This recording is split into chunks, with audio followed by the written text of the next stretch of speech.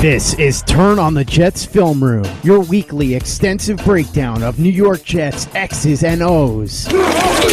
Now, here are your hosts, Joe Blewett. Stop route in the middle, curl. I actually like this throw from Dahl. Maybe I want to see him get rid of the ball a little bit sooner as he sees the soft coverage, but I like how he leads him outside. Great freaking snag. That's a snag, man.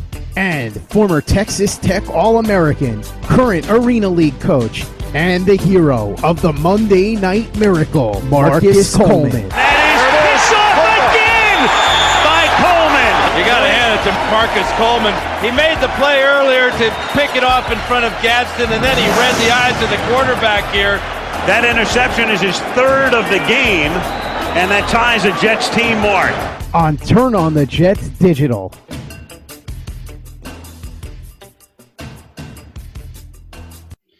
And you are listening to the 33rd edition of TOJ Film Room.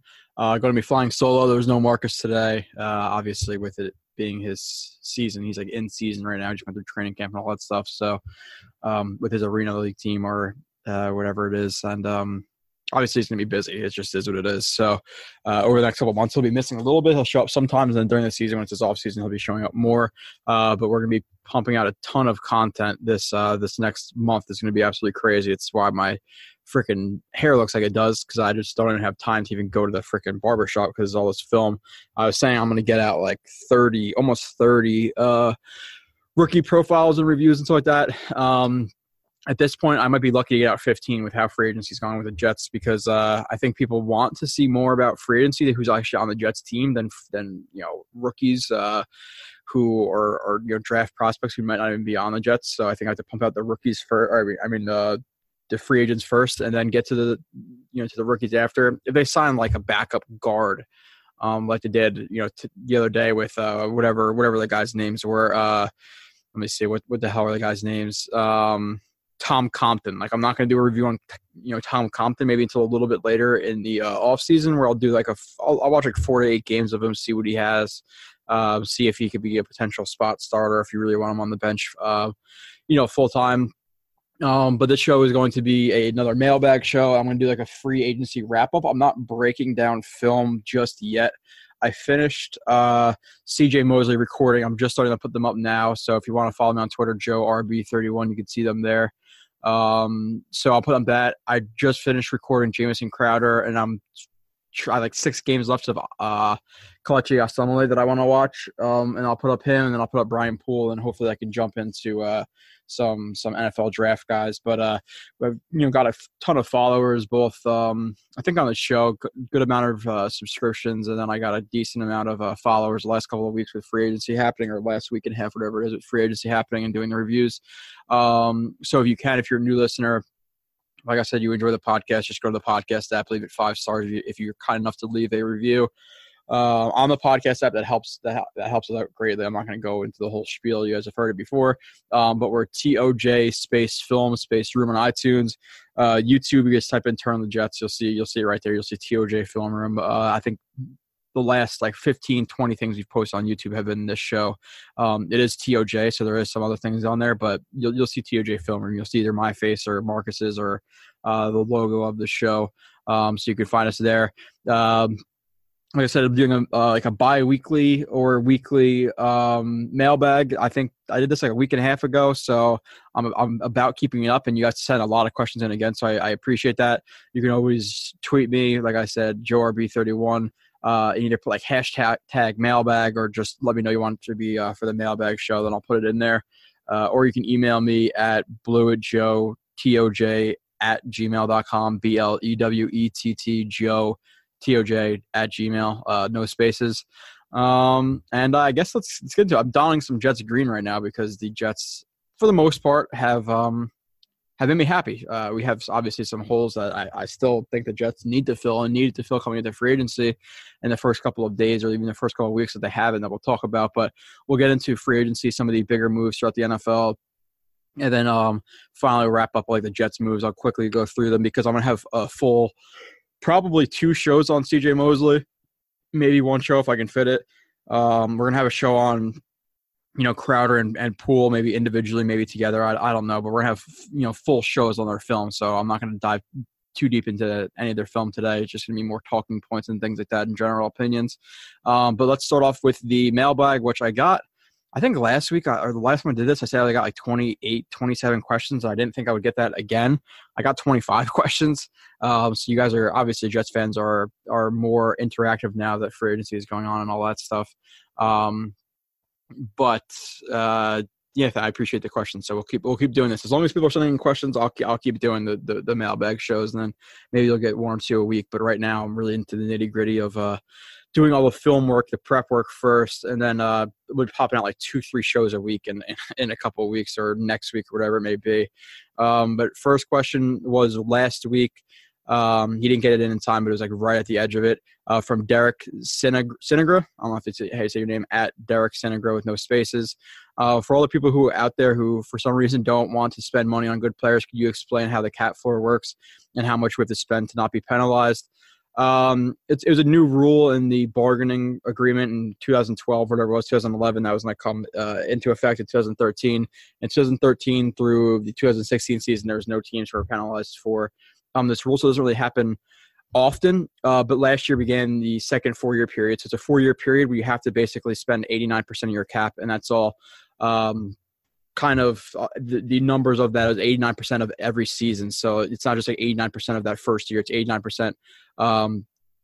Kind of total of all of those cap numbers. It's not one specific year. If you spend, 85 the first year and then, 88 the next year and then 89 the next year, you're going to have to spend like a good, 95, 96% of your cap that next year to not be penalized.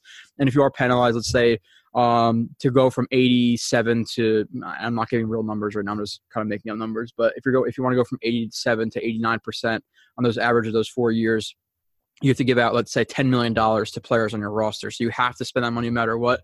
So you're going to spend it on free agents or you're going to give bonuses to players on the roster. Now, I'm not sure how exactly they determine the players on the roster that get that bonus, or if that team is able to just give it out, freely to whoever they want. Maybe give, everybody on the team $100,000 bonus or whatever you want to do, but they do have to give it out. They can't just hold on to that cap. So that's how that works for people. The Jets they don't have to worry about that. With this year, the Jets don't have as much money as they really think that or people think that they do. And then next year, I'm assuming they're going to be big spenders too. They're not just going to build this type of team that they're building towards now, where you're looking at maybe a 7, 8, 9, maybe 10-win team. With Darnold developing, you're going to spend more money the next offseason because that's probably the real season that you're really trying to shoot for that Super Bowl. So next 3 years is probably the window. Will, the next question's from Will, not since 69. I think he sent multiple questions this week. How can Mac let Morse and Paradise sign with other teams? Paradise didn't even get paid much. How can he look at this team the last 2 years and not make it a priority? The only thing I can think of, the only thing I really heard about was some of the injury concerns that a lot of teams had with both Morse, which we knew about a lot. It was a big talking point before free agency, and Paradise obviously has some injury concerns that people didn't really know about, that I guess got kind of more highlighted during free agency. So that's why, but still, I think Paradise signed for was it 4 years, $28 million? I think I'm right around that area, or no, I think it was maybe $9 million a year. So maybe it was 3 years, 27, or 4 years, 36, somewhere right around that area. I think it was $9 million a year though. And when I thought he would be signed for maybe 11 or 12, and that kind of indicated to me a little bit that there was some more injury concerns through teams, doctors, and things like that. That's why his price dropped a little bit, because I think he's better than Morris, who got more money than him. So he also had some concerns, but I still agree that the Jets needed to just sign him, honestly, unless their medical staff really just did not like his situation. Maybe they know he's going to get injured, and if there's one thing I can give the Jets credit for, it is their medical staff is very good. But still, right now, going into the season with Jonathan Harrison as your center is not ideal. So to not sign a center when that was probably your biggest need of the offseason, maybe other than corner, left guard, however you want to rate them. It was one of the biggest concerns of the entire offseason. So the fact that we have a backup center right now, or who was a backup center first last year, as penciled in as a starter, is concerning. And obviously it's March 20th. We have a month and a week, whatever, before the draft. and we have months and months before the season. I know the Jets brought in Steven Wisniewski for a visit, I think yesterday or today. They didn't sign him. They had some contact with Brett Jones, but haven't followed up with him. That's the report that I heard. They're poking around a little bit. Maybe Josh Shitton is a guy you're going to look at to play center. He hasn't really played center too much, but we'll see what happens because they cannot go into the season with Jonathan Harrison, which I said. But you look into the offseason and you're looking at the biggest needs being outside linebacker, center, cornerback, and left guard. They address left guard. They address a slot cornerback slightly, but with something I'll get into later. But Darryl Roberts as your number 2, I'm not too sure about that either. And you signed Brian Poole to 1 year, $3.5 million. So is that really addressing slot corner? Is bringing back Jonathan Harrison, addressing center. And like I said, they're not done, but what they've done so far, no, not necessarily. Outside linebacker still not addressed, but we have questions coming up with that. But guys I've been talking to, Tom Compton obviously is signed with the Jets. He's he could play anywhere really on the line. I don't know if he's played center, but I know he's played guard and he's played tackle a little bit. Like I said, they've had contact with Brett Jones and Steven Wisniewski. So let's see what happens with that. Another question from Will at not since 69 with no spaces. If you guys want to follow each other, interact with each other after the podcast, I'm always going to tag every single person who sent in questions just so they know the show is out. They can listen, fast forward, whatever they want to do to their question. But I hope you listen to all the questions. Like I said, Will, why has there been so much silence on Justin Houston? I don't know if I guess it was a typo, but don't hear boo on him from anyone. It's another thing. It's hard to really know. Is there injury concerns people are worried about? Because that's the only thing I can really I can think about. It's either one of two things. It's either injuries or he wants much more money than teams are willing to give out for. I believe he's turning 30 or is 30-year-old pass rusher, and pass rusher is one of those positions you really rely on your athleticism a lot. Unless you're like a freaky guy, kind of like Terrell Suggs is always going to be like a solid pass rusher, but Houston is a very athletic guy. So are they kind of concerned, I guess, about his athleticism dropping off fast and he wants too much money? Maybe it's too much guaranteed over too many years where teams want to sign him to more of a 1, 2, 3 year deal where he wants 3, 4 years guaranteed with a lot of money. So that could be a sticking point. Is there some injuries that we don't really worry about? But you look at him, and he's probably the best pass rusher on the entire market going into free agency, minus maybe Trey Flowers. But if you're really looking at sack production, and I know that Trey Flowers was moved all around the Patriots' defensive line and was asked to 2 gap, to 1 gap, to stunt, to all that stuff, where Justin Houston was more straight up rushing the passer. But even at this point in their career, if you had to take Justin Houston or Trey Flowers one-on-one versus a right tackle or a left tackle to get a sack at the end of the game, I'm taking Justin Houston still. Like I said, 9 sacks in 12 games last year. He battled some injuries. If you flex it out to 16 games or whatever, let's say he got, I'm sure there's actual math you could do it, but I'm not doing it to my head right now. Like 19 or not 19, Jesus, 11 or 12 sacks last year at 30 years old. So you sign up to the Jets right now. I think it's something that they need to look into. Hopefully, if he's not battling, too many injuries, they could do that. But I think they seem concerned. But next question, and I'm looking at my phone right now because I think there's like something going on with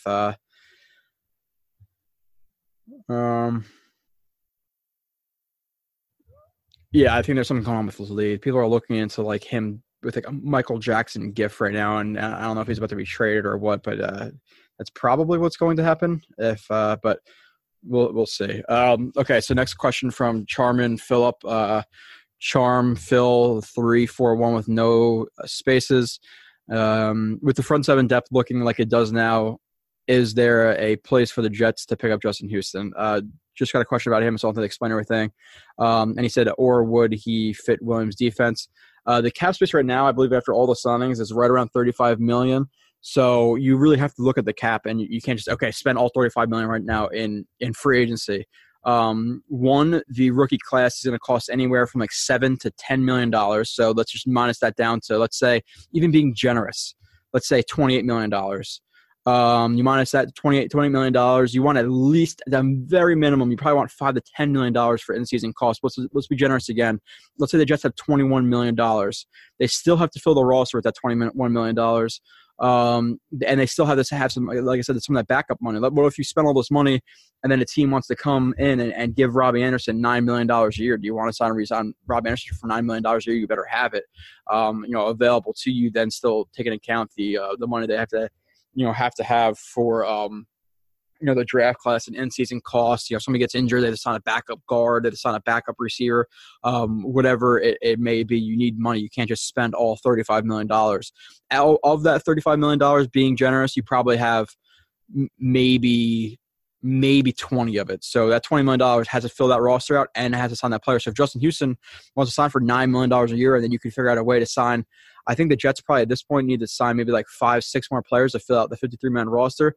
So if you could sign Justin Houston for 10, and then you can use the remaining 10 or whatever to sign another 5-6 players, then by all means do it. But they have to be smart. They can't sign Houston, and they can't go out and get, I'm trying to think of a corner who's out there, like let's just say Claiborne and Austin Seferian-Jenkins. They can't sign all these guys. They don't really have as much money as people think that they do right now.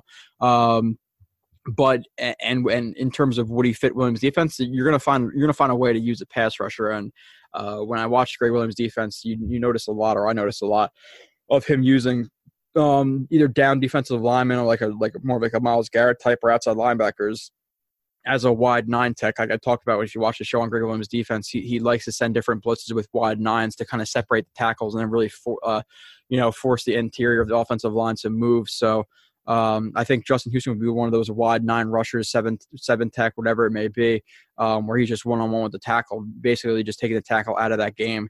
And if you're going to single team Justin Houston, he's going to get some sacks. He still is a really, really good player. He's not an old player who might get 5-6 sacks. You put him on the Jets defense with Greg Williams, the aggressiveness, all the blitzing that he does, and with some of the talent on the front 7, you're looking at, I think, at least 11, 12 sacks in 16 games. That's not even being like too generous. I think he'd shoot up to 14, 15. I really do think he's still that good. So do you have that money to spend?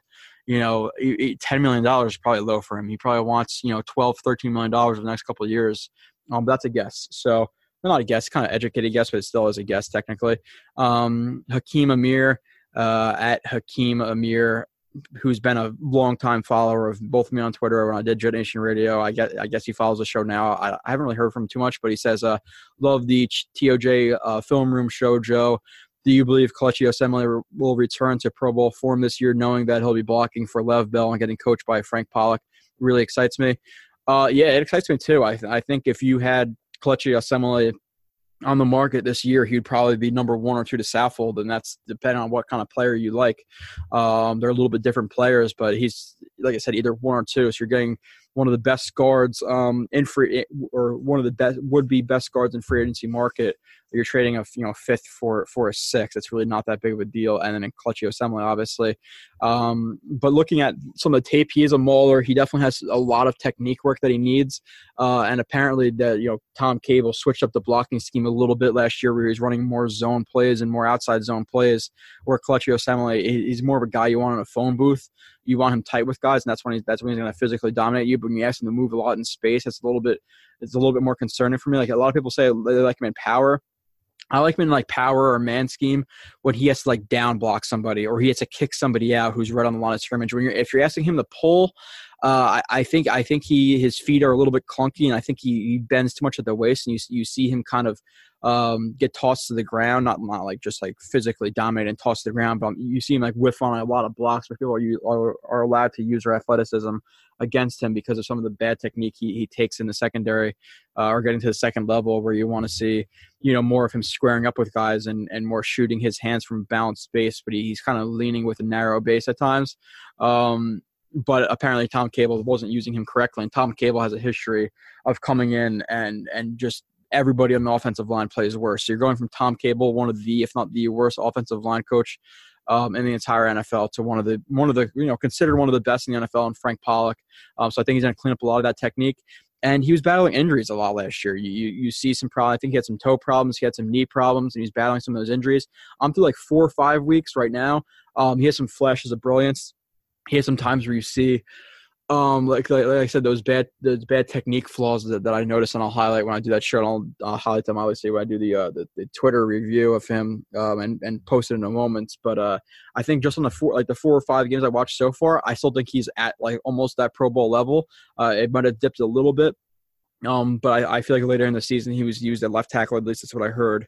And he had a new left tackle playing next to him who's like a rookie who just sucked. So he had to compensate a lot for him. So I think you put him next to, a better left tackle. I'm not going to call him even average or above average, but someone right around average tackle and Kelvin Beachum. You give him a good offensive line coach. I think he's going to get back to near that Pro Bowl level. I do think he's going to be good. Are you measuring like, Pro Bowl versus very good? He just misses it. I'm fine with either, but I think he's going to be near that level again for sure. So, all right, had to pause it for a second there. One, had to go to the bathroom, and two, there was some Jets news that I'll get to later in the podcast that I wanted to look up a little bit. Next question at Daniel Diffin, MD or M.D. whatever period. At Hakun Tornado? Hakun Tornado? I don't know. What should we do at center? Free agency, draft, or trade? At this point, I'm going to hope for a trade. To be completely honest, I think it's either one. It's not all three. I think it's either you sign a guy like Wisniewski or Jones or Sitton, and then you draft a guy, whether they trade down or with that third round pick. I think with that third round pick, you're looking at more needs probably, depending on what they do at 3. You're looking at corner. You're looking at potentially receiver. You're looking at maybe tight end. You're looking at tight end. It's a really deep tight end class, actually, so you might get a really good tight end in round 3. Or, backup offensive lineman, potentially starting offensive lineman for the people to say, oh, well, we don't have a center. Let's just draft the guy in the 3rd round. When has Maccagnan shown you ability to draft consistently past round 1, So I'm really going to bank on going into the draft and taking a guy, whether it be in the 2nd or 3rd round. So not taking a guy, at obviously at the number 3 overall pick. There's probably only 1, maybe 2 centers being worth taking in round 1, and so they're not going to take one of those guys, and they're more late round 1 guys. But we'll see what happens there. But they need to definitely sign one of these guys. If they're not going to trade, I'm hoping for Wisniewski. So I think he has the highest ceiling of all the guys that we're talking about. I think he's the most consistent guy that we're talking about. And then you draft the guy, but I'm hoping for a trade. I don't know exactly who's going to be available in a trade. Who could really even predicted the Assembly trade, but if a team has a young center who's up and coming and they have a more veteran guy, let's say a 29, 30-year-old guy, 31-year-old guy, when offensive linemen can go into their mid-30s and still be really, really effective as compared to receivers and running backs and outside linebackers and corners and things like that. And maybe they want to get rid of that veteran guy who might be on a bigger contract because they have that younger guy who they have faith in. So I'm hoping they trade for somebody because I don't think the free agency and draft option is better than that. I want to get a plug-and-play guy right there. I don't necessarily want a young center who's going to be learning the game with Darnold. I want a guy there with Darnold who already knows the game, who can already call out coverages and formations and blitzers and things like that. Look how much Mangold helped Sanchez. People always say that. So I'm hoping that they do that, the trade option, because right now Mac has failed at center. We have to see what happens. He still has time, but as of right now, Jonathan Harrison is definitely not enough. Next question, Mike Marston at Mike_Marston_10. Considering the moves made this far in free agency, would you prefer the Jets to remain at for Nick Bosa or Quinn Williams, or trade down if the result is an upper echelon athletic center? Upper echelon athletic center and a dual threat tight end like TJ Hockenson to pair with Herndon. I'm going to stay at 3. I think the two guys, obviously if they're trading down and you're grabbing a tight end, you're talking about Fant or Hockenson, but I think you're talking about dual threat. It's more Hockenson than Fant.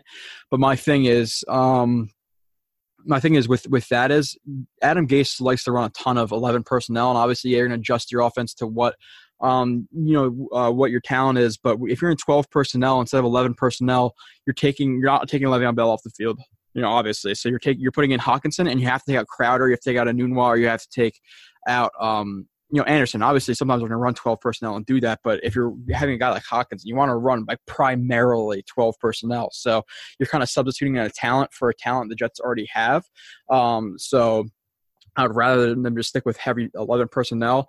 Obviously, I want to back up tight end. It's not like I just want to roll with Jordan Leggett and and frickin', what's his name, Tomlinson that they re-signed. But so you take that into effect, and the upper echelon athletic center they might be drafting in the end of round one, the middle of round one is much more of a risk than a guy like a Nick Bosa or a Quinnen Williams. So I'm just going to take the blue chip player right there, the player I feel like is going to be a Pro Bowler consistently, a player who might be an All-Pro player. I think Quinnen Williams is more of an All-Pro potential type player than Nick Bosa is, to be completely honest, and I'll get into a lot of that when I start breaking them down and talk about them more.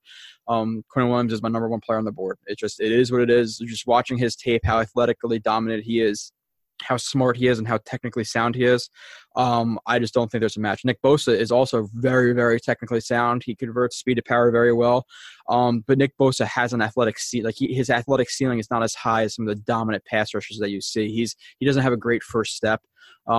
He's athletic, but he's not uber athletic like a Chandler Jones or a Von Miller or Khalil Mack. So he's going to win just like Joey does, where they're not elite athletes, but they're technically sound. So, but that kind of has a ceiling, where if they're playing a guy who is an athletic center, who's smart, how are you really gonna beat him with technique? You're not gonna be able to beat really athletic and sound upper echelon offensive linemen. So I see Nick Bosa as more of a guy who's gonna dominate those bad tackles and those average tackles, with technique and that speed to power. But when you play a really good tackle, I don't see him winning a lot. Where Quinnen Williams, I think if he plays some of the best interior offensive linemen in the league, he could still win because he's technically sound and he's a freak. So that's kind of my reasoning right there. So I'm staying at 3. I'm taking either one of those guys, whoever falls. I don't think they'll both be there. If they are both there, we'll get into that question. Maybe that's a question for the next mailbag, who I'm going to take. I did just say Quinnen Williams is number 1 on my board, but is he number 1 on my board and number 1 who I would take? Because there are some differences. Like I might rate TJ Hockenson over whoever it may be. Let's say Montez Sweat or Cleveland Farrell. Now, would I take him over them? Maybe not. Maybe I would because of the importance of positional value. So, and for the Jets too. Like I'm doing my board just based on the players. Now, if I had to do my board based on what the Jets need, that is definitely definitely a big question. So let's go to the next one. Casey Garcia at Garcia Jones 13. Center is freaking us out. Jonathan Harrison just signed him, so he's with us. How do you grade him? Is there any chance he's started caliber? Got to think we'll sign a free agent or draft a center at some point. What are the best options? I just talked about this before. The draft seems pretty deep with offensive linemen, so you're gonna have to grab one in round 3 and sign one. That seems like the realistic possibility right now. Like they're gonna bring in a Steven Wisniewski, Brett Jones or Josh Sitton. That's my 3 guesses, and then they'll draft a guy in round 3, round 4, and then hopefully develop him behind Sitton or whoever it may be. Hopefully he takes a job right away.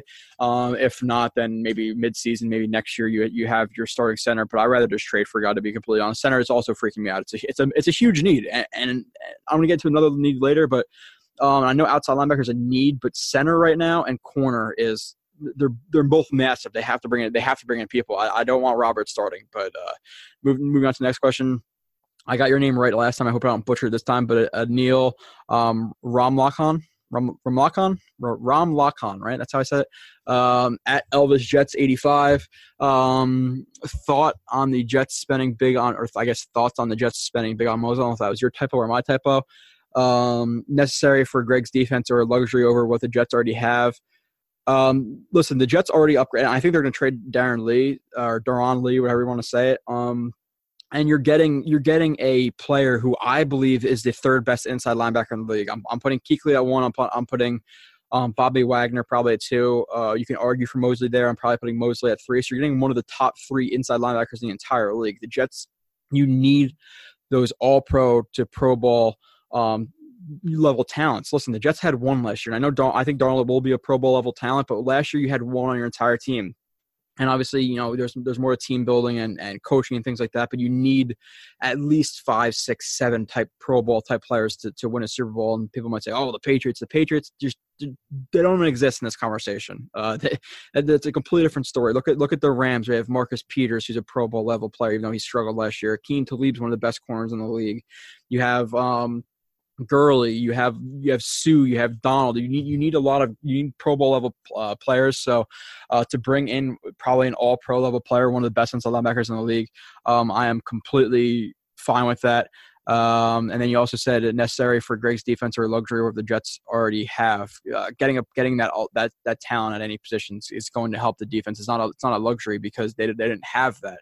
Now, if he was like an average level player, you have him, Lee, and Avery Williamson. You're looking at it maybe like, okay, it's a luxury. Why did they bring that? He kind of brings the same skill set as Lee, or is on that level, but he's not. He's an all around, really, really good inside linebacker. And Greg Williams also likes the versatility and athleticism in his defense. A lot of stunts, a lot of pressing the line of scrimmage, and then peeling off linebackers into coverage. He's a really athletic guy, so he can stunt. He can,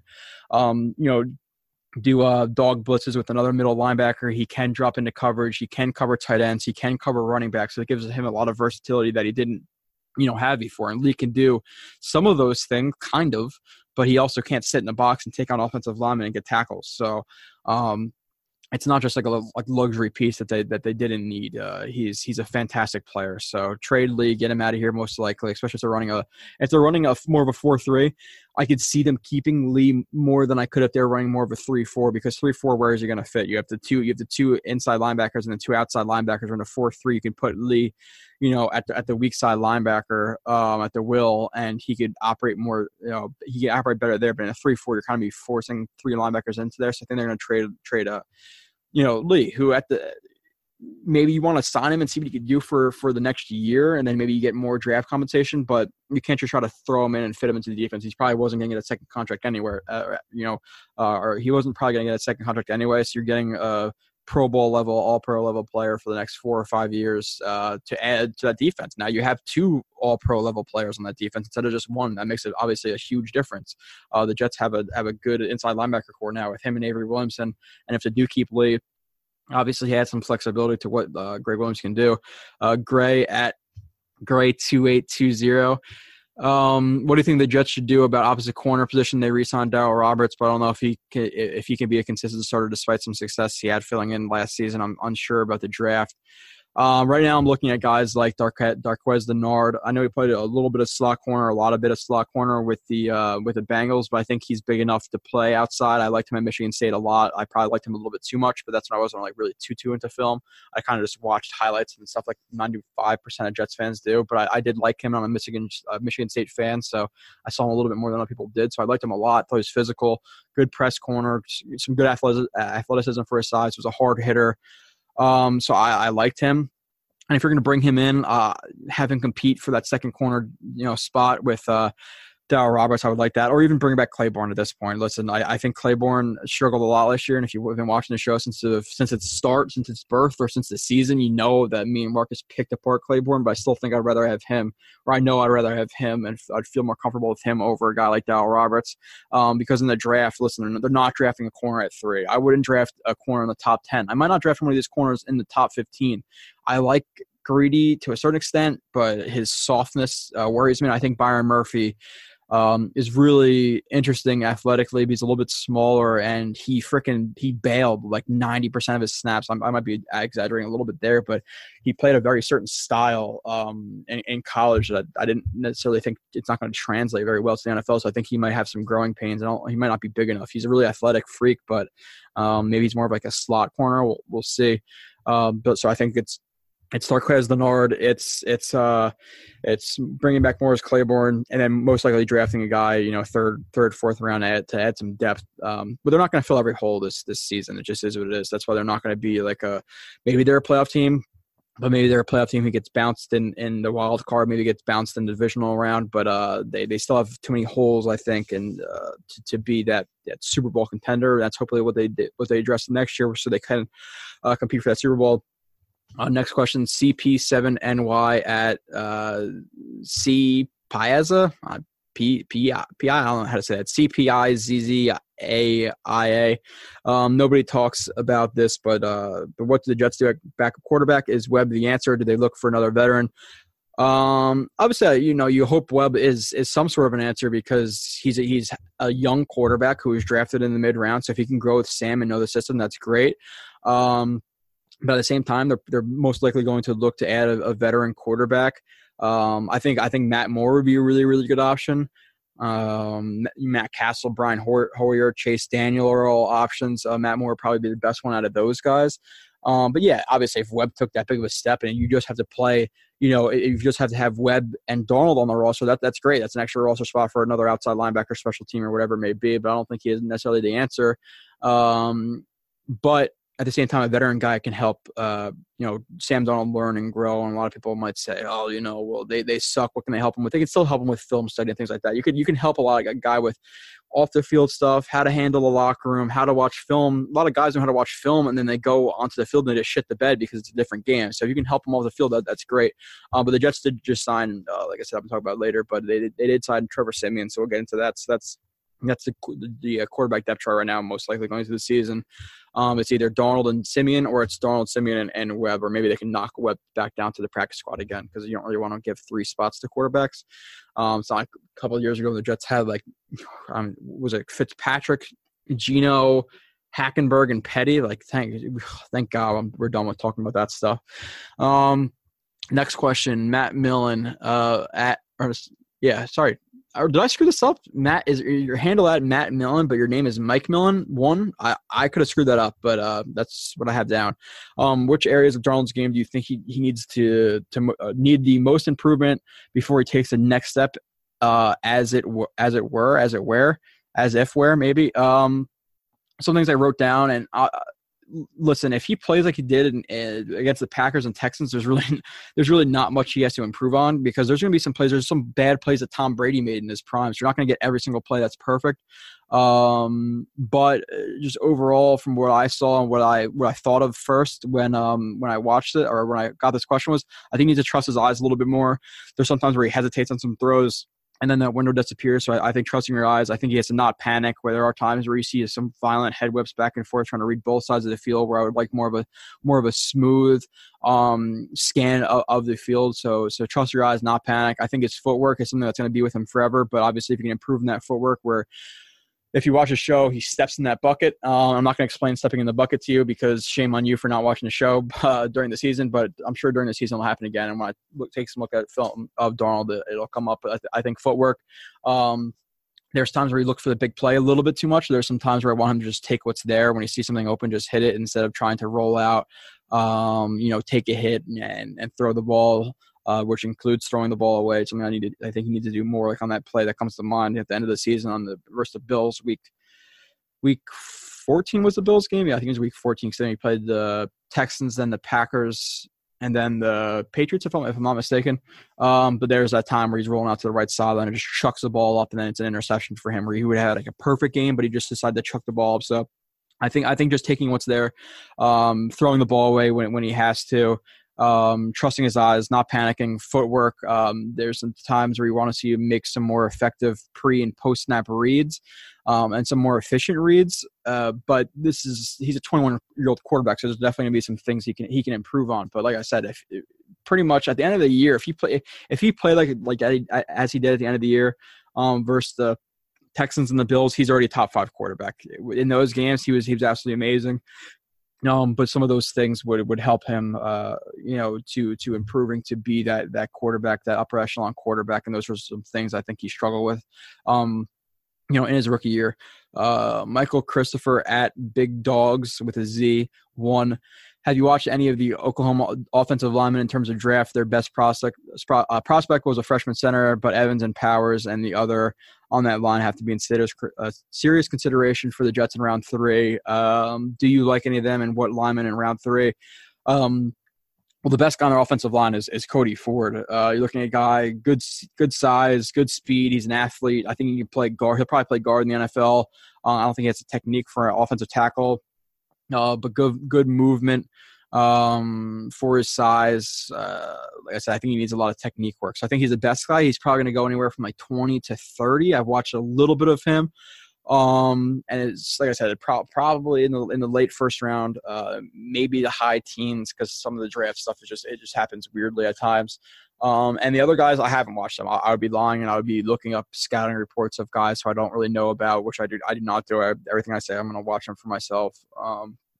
So I haven't watched those guys, and as you know, with this, with the free agency and all the film I'm doing, and the first round guys, and writing down all their strengths and weaknesses, and recording plays for upcoming shows, I don't have time to watch second and third round guys right now. It's just impossible with watching the NFL and college football at the same time. Like, listen, if I was just a draft guy, I'd probably be 3 rounds deep right now. But the fact that I'm doing draft and I'm doing NFL, it's a hard thing to manage and watch 3 rounds of guys. So I probably have a good knowledge of like the first round, like 2 rounds of guys. But listen, once the Jets draft a guy, if they do, well, I'm sure they're going to draft a guy. But if they draft a guy, 2nd, 3rd, 4th, 5th, 6th, 7th round, I'm going to do film reviews or do the best I can to get that film out to you guys and break it down on Twitter and on the show. But no, I haven't watched those guys, but I have watched Cody Ford, who's a really, really good prospect and, a guy who deserves to be picked in the first round, in my opinion. Next question from Jim D at Jim Duel 162878808. What can you miss? I missed the third number. Would love the Jets to take a shot on Tyler Eifert, but they seem to shy away from most free agents who have injuries like Paradis, Darby, and Callahan. You're right, they have. Do you think he's worth a 1-year shot to team up with Herndon? Also, what would be your choice of beverage on St. Paddy's Day? So, yeah, obviously they've shied away a little bit from and I see people are starting to get the I got a question about, like, what was my favorite sandwich on Twitter or YouTube the other day, and I'm getting some question about beer and stuff like that. I like those questions. Get to know me a little bit more. Maybe you're going to hate the beer I drink and you're not going to listen anymore. But Tyler Eifert, he got signed back with the Bengals. This question was like 4 or 5, 6 days ago, whatever it was. But he got signed back. But that's the guy I said I was interested in. Listen, he's a guy who, when he was healthy, and the Jets have that good medical staff, who was, in my opinion, a top 5 tight end in the league for that 2 or 3 years, maybe it was only 2 years where he really dominated. I haven't looked at the stats. But taking him as a second tight end, I think it would be a smart thing. Obviously, it's not realistic anymore. And what will be your choice of beverage on St. Paddy's Day? Because it already happened, I can tell you what I drank on St. Paddy's Day. And also, Austin Seferian-Jenkins is a guy I think they might be interested in bringing back. I think Austin Seferian-Jenkins is your number 2 when you do have 12 personnel, like a 12 personnel set you want to pass out of. I think Austin Seferian-Jenkins would be a great option. If you're going to run out of 12 personnel, I don't think he's the best option, but he could still block, relatively well. You're going to want him blocking on the strong side, on the running side of the play side. No, not necessarily, but can he just cut block or cut off block a backside defensive end outside linebacker? Yeah, most likely. But my beverage of choice was I drank vodka and sodas because I've been good with my diet, and beer is a lot of calories, even though I know vodka turns into sugar as well. Any alcohol does. But I had vodkas and sodas at this place. I had it was an hour. My buddy knew this guy who got his wristbands, and we got $2 drinks for an hour. So drank a lot of vodka sodas, and then we had some Heinekens, and then we had some moonshine. And then the moonshine tasted like freaking candy, like it was dangerous. So we had a lot of moonshine, and then we went to this bar. We have a shot wheel. You spin the shot wheel, you take whatever shot comes out. So it was an interesting night. I was hurting a little bit for work the next day, but it was definitely a good time. Kyle at KD_Jets_5. What's something you wish other fan bases knew about the Jets that usually can get overlooked because we are perceived as a laughingstock? To be completely honest, I really do not care what other fans think, because there's already Jets fans who don't know what they're talking about. And I'm not trying to be a dick. There's like 90% of people I wish actually I don't follow a lot of people, but if I could, I would follow like 10 people, because even some of the people I follow, some of the stuff they say is just such an uneducated or opinion that's not based on real film watching. So I don't really even care what a lot of Jets fans think, to be completely honest. There's maybe like 1, 2, or 3. But so for other fans that care about the Jets and say something about the Jets, I know I have no idea what they're talking about, so I don't really care. But the only thing I think that annoys me a little bit is you see people crapping on Darnold, and they say that he's a bad quarterback and he's a shit quarterback, and what are you guys laughing at Lamar Jackson for? Sam Darnold's your quarterback. If you really understood what Sam Darnold did last year with what was around him and what he did at the end of the year, you would know how good he's going to be. You wouldn't be saying that stuff unless you're just a troll, which a lot of people are anyway. They're just looking to get a rise out of somebody because they're lonely in their life and don't have any friends. But yeah, I guess it's just if they knew how good Sam Darnold really was, because that annoys me a little bit. Like, T.O. moment, like, don't attack my quarterback. I wish I could just dump gifts on him all day, but unfortunately I have more things to do, because I do have, a girlfriend and a job and a family and friends that I need to talk to and hang out with while doing all this freaking film. I think my friends are going to leave me. My girlfriend's probably going to leave me too with all this crap I've been doing. Let's see. Bill Money02. What's your scorching hot take for the upcoming season, statistic-wise, for a player or for the whole team for the team as a whole. This is definitely a better question for a hot takey podcast. But he said, "Lol, have fun with it." LOL, lol, whatever you want to say. Because it has to be hot, I wrote down Jets finished top 15 in defense, which I think is realistic if they add another corner. If you had Claiborne or a guy like Denard and they play well, if you see more of 17 version of Claiborne, and instead of 18 version of Claiborne, and then you draft Nick Bosa, Quinnen Williams, that front seven's really, really good. Already, you're looking at Avery Williamson, CJ Mosley, Jordan Jenkins, who I think is a decent, strong side outside linebacker. He's not great, but I think he's a little bit underrated. I'd say that a little bit. They still didn't have a hole at the pass rusher, but looking at the defensive line, Leo Williams, Henry Anderson, Steve McClendon. If you add, like I said, Nick Bosa or Quinnen Williams to that, I think that's a very good front seven.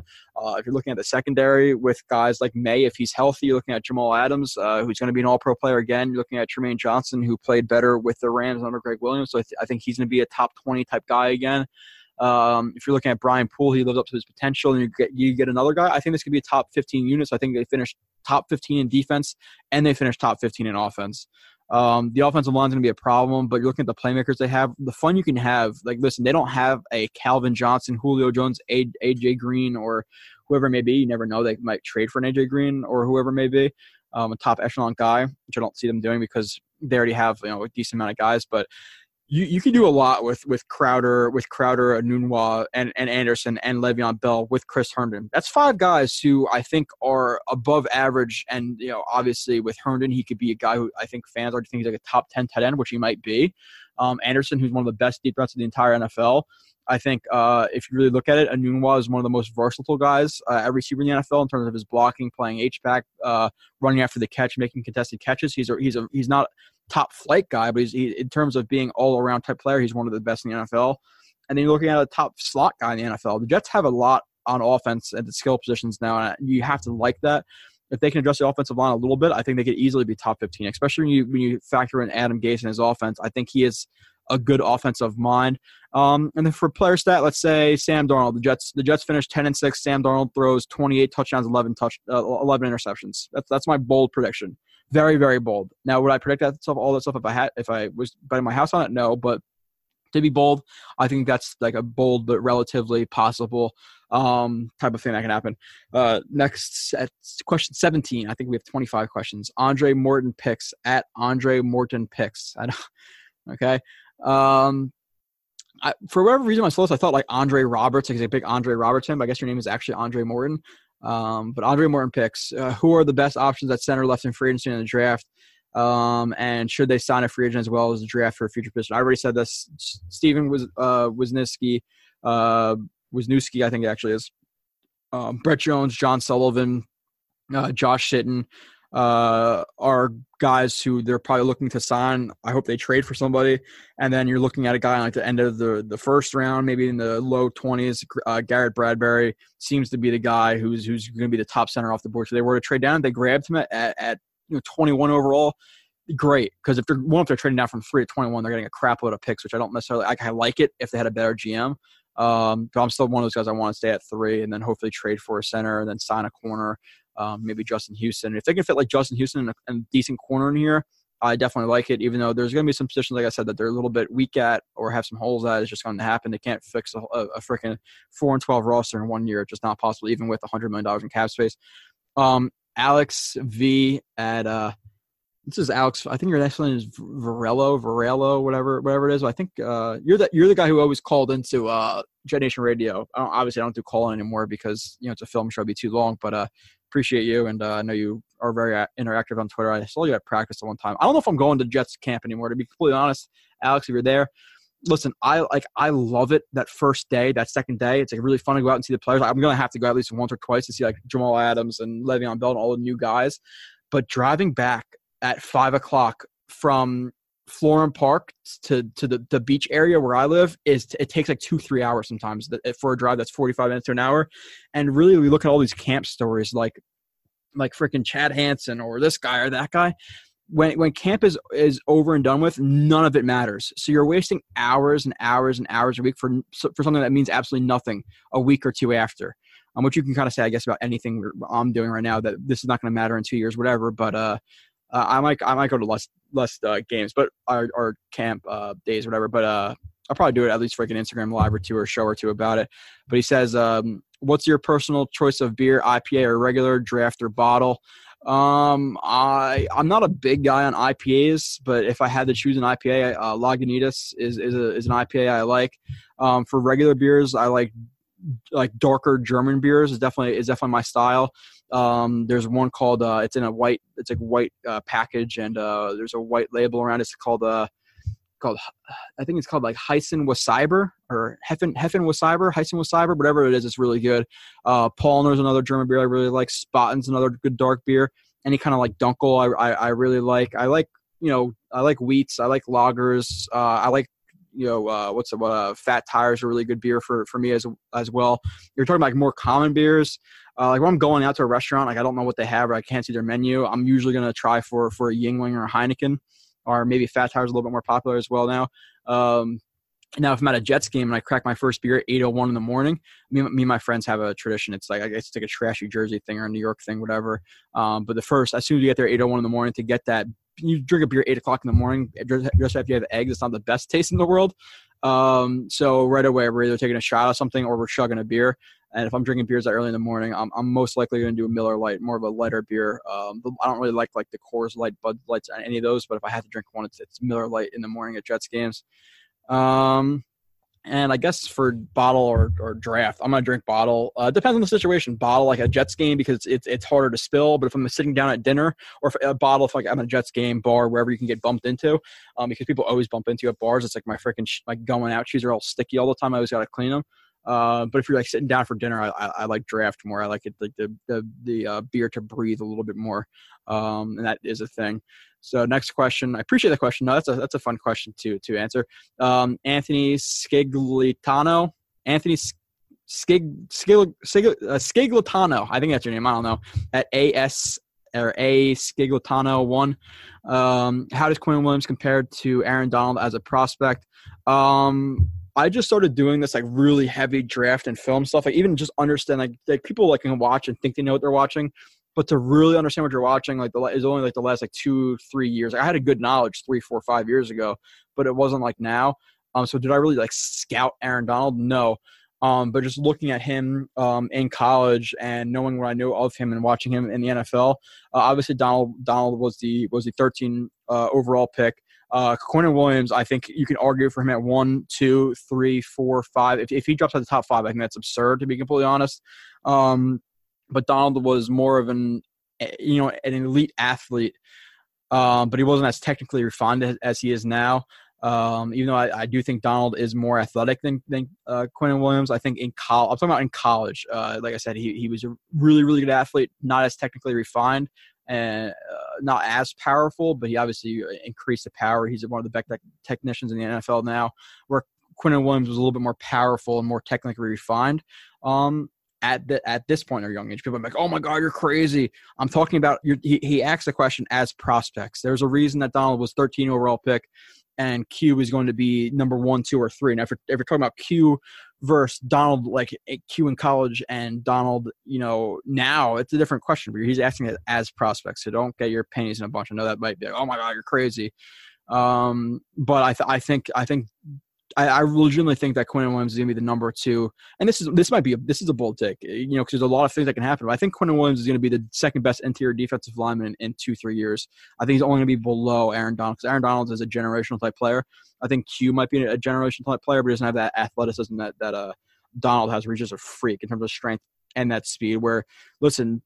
Q is a beast too, but he doesn't have like that straight line athleticism that Donald has. He might not make as many plays in the backfield, so I think he's literally going to be the second best defensive lineman in the league, though, or interior defensive lineman in a couple of years. I am that high on him. Next question: Sun Moon Rise 31 at Sun Moon Rise 31. Mosley said to be vulnerable in terms of coverage. How would the Jets answer if opponents trying to spread, I had to have typed that wrong, trying to try to spread the Jets with what they have on their roster right now. Love to sit, watch, and learn from your tape analysis. Great work from you. I answered this I already answered this guy on Twitter. Mosley is good in coverage. He moves well. He opens his hips well. He's fluid. He takes good exit angles. He stays balanced. He has good stop-start ability. He's good at reading patterns. He knows that if there's a guy crossing short, there's most likely going to be a guy behind him, intermediate to deep. He can carry seams and then jump on shorter routes. He's very, very good in coverage. He has good athleticism. He has good knowledge. I think there has to be like a page of all of Pro Football Focus's blunders because they rate guys highly who shouldn't be rated highly. They mark down stats that shouldn't be marked down as stats. Like, okay, let's just, like I've said this before, let's look at the most basic example. Sam Darnold throws a slant, hits Robbie Anderson right in the hands. Robbie Anderson drops the ball. It's an incompletion for Darnold. So if you looked at it, you'd be like, oh, it's an incompletion. Wasn't a good play. But they factor that into the numbers as an incompletion, and they don't measure stuff. They don't from what I've seen from them when they put out stuff, they don't know what they're watching. Now let's say it's a drive concept, okay? So you have two guys. You have I think you can see me on the screen. I put this freaking thing over me so I don't have to watch myself. Okay, so you can see this. So you have a guy close to the line of scrimmage. You have another guy can be off. He's probably off the line of scrimmage. That guy on the line of scrimmage tied to the quarterback is going to run like a 12 to 15-yard dig, and then the guy underneath is going to run a short drag. Mosley will pick up that guy who's running that deep dig instead of linebackers who will typically, anything they see in front of them, they're going to jump on, where a typical linebacker is going to carry that a little bit and then jump right on that drag, and then there would be a 15-yard completion behind them, where Mosley is one of those players who's going to carry that dig the entire time, or he's going to carry it enough to give enough time to pass it off to the safety, whoever may be there, and then rally and make the tackle for 3, 4, 5 yards on that short drag, snag, whatever it may be. So are they going to mark that as a completion? Okay, well, it's a completion. It's a 5-yard completion against Mosley. That looks bad, right? Okay, yeah, it's a bad play. Mark him for a negative, and then he gets hit with that. But in reality, because he carried that deeper dig, that would be a 15-yard completion. You let up a 4-yard completion. So would you rather have a 4-yard completion or a 15-yard completion for a dig? So I think they don't watch film. They don't know that stuff. I know they don't know that stuff unless there's like a very few guys who do, but not who marks down all these grades. I see crap grades all the time. I do not rely on them. There's people who literally their first thing they talk about a player. Mosley, good player. He was rated an 84 by Pro Football Focus, but he's rated bad in coverage. Quinn Williams, yeah, he's rated 79 by Pro Football Focus. People talk about Pro Football Focus as their argument, and that's the basis of their argument for arguments.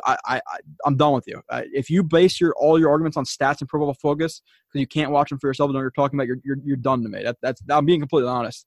But they're not looking at concepts like drive or cab or spin or whatever it may be. They don't look at that stuff. They don't know what that stuff is, in my opinion. So how can you grade a player when you don't know what you're watching? I think that's the dumbest narrative, and I know I'm going to hear that from because what happens is one person tweets out Pro Football Focus stat, and everybody, because 99% of people don't know what they're watching or know how to watch film. I might be sounding a dick, but it is what it is. They take that opinion of Pro Football Focus, and that's their opinion. Doesn't even matter. That's automatically what they think, and they'll argue with you until the cows come home because they saw Pro Football Focus says that. So I know from now all the way into the season, I'm gonna have people ask me questions about Mosley's coverage, and I've already sent out tweets. I sent out like 8 plays of him the other day, and multiple of them were already showing his ability in coverage. So that's stupid. If you're listening to the show and you trust me, which I think most people who listen do, don't believe that crap. He might not be elite. He's not Kuechly in coverage, but he's an above average coverage linebacker. So that's crap. I hated that. I had to answer him on Twitter because I got annoyed when he even asked me. Peter, next question at Peter Frenna, Peter Frenna at Peter_Frenna. What's the difference in impact on the Jets if they pick Williams, Bosa, or Allen in year one? So you're basically asking the impact of Williams, Bosa, and Allen in year one. I think Quinn Williams doesn't have an immediate impact on day one. He's already a monster. He's already really, really technically refined, so I think he's going to make an immediate impact.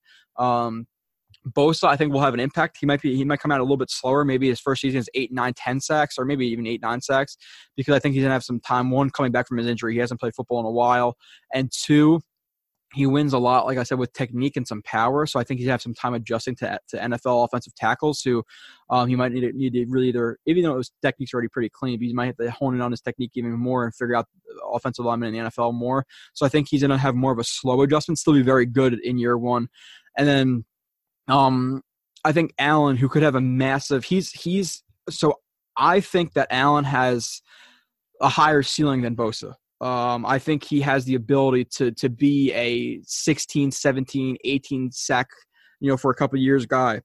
But at the same time with Allen, because of his technique and some of the lack of moves and counters and speed to power, I think he can also be a guy who ends up like a Deion Jordan minus all the problems, or one of these guys who always has athleticism and athletic ability, but it has a lower floor. So I think that's why he's looked at in a worse way. But I think he comes out the slowest in year one because he's going to have time to adjust to NFL offensive linemen as well. But he's going to have to adjust his own game, where Bosa is already good at what he's good at. I don't think he's going to develop much more in terms of moves and stuff like that. Maybe like technically refining them. But Allen is such a piece of clay right now with his athleticism and, learning how to counter and what counters work for him, and learning an inside spin and an outside spin and hand fighting a little bit more and better hand placement and not oversetting the tackle or tight end on run plays or staying backside. Like, he has a lot of things he has to adjust to and learn.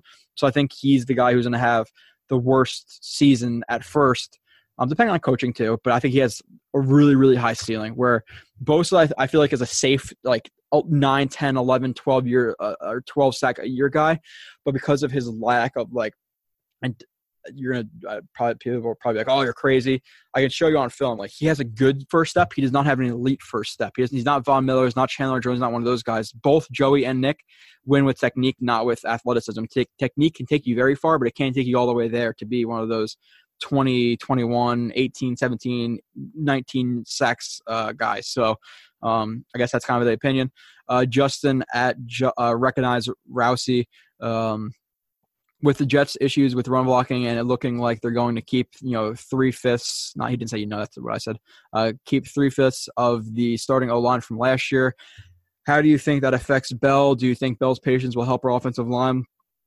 Yeah, obviously it's going to help the offensive line look better, because Bell will use them, even if they're in really piss poor position, he'll use them as a decoy, as a body, as a freaking one of those cones. Okay, well, if Brandon Shell is trying to get to the outside to kick out an outside linebacker, but he's too slow or he can't get there, Bell will hesitate, maybe push outside a little bit, and then burst out the field, or vice versa with inside versus outside. He's going to use them, even if they didn't have hands, he'll use them.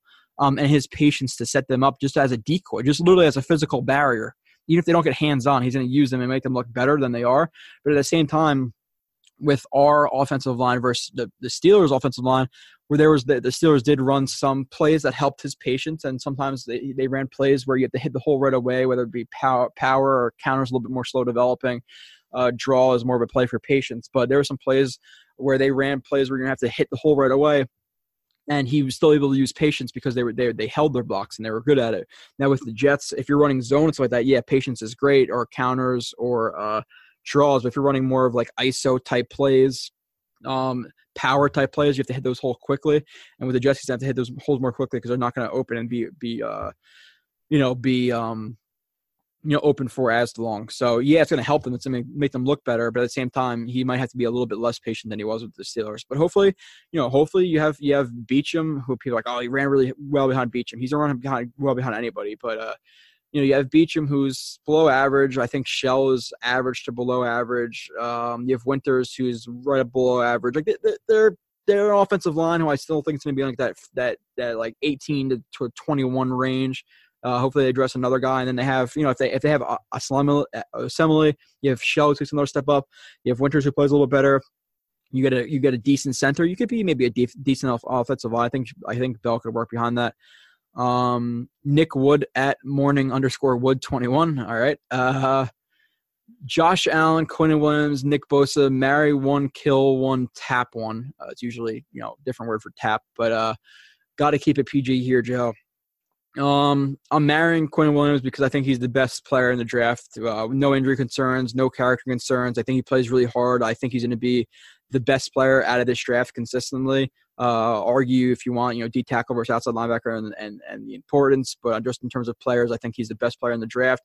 I think I'm gonna tap Bosa because I think he might not last like forever in the NFL. I think when he first comes in, people are going to be really happy with him because he's gonna win and he's gonna get that 10 sacks a year or 10 sack a year in his rookie year. People are gonna be really high on him.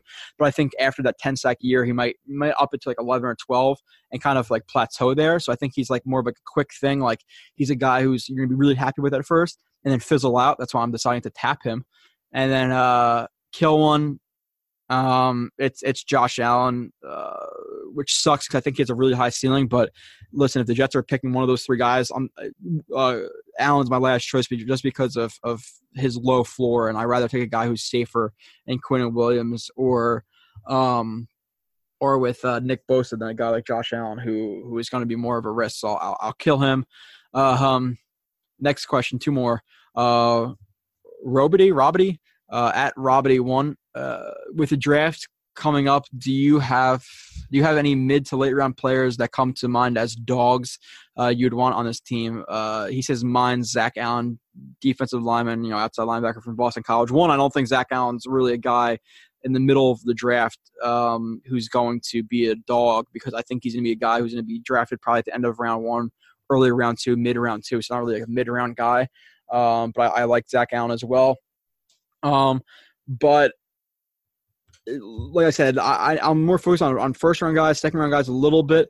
So I'm not like I said, I don't have the time to commit fully to draft like some draft guys do. But if I had to say like a late round guy, maybe like third, fourth, fifth round, I think Bryce Love, the running back from Stanford, is a guy who I would like the Jets to pick up. You have him behind Bell, and then you have like a McGuire at third and Cannon at four, whatever it may be. I think Bryce Love's a pretty good running back who I would like to add, and obviously, there's been some quotes that he would like to come to the Jets. So I think that's my guy, like maybe in the fourth or fifth round, and he's only going to drop there because of his injury concerns. He's going to have some injury concerns. He had some injuries at Stanford they have to worry about, but if you can grab him fourth, fifth round, I would like to grab him.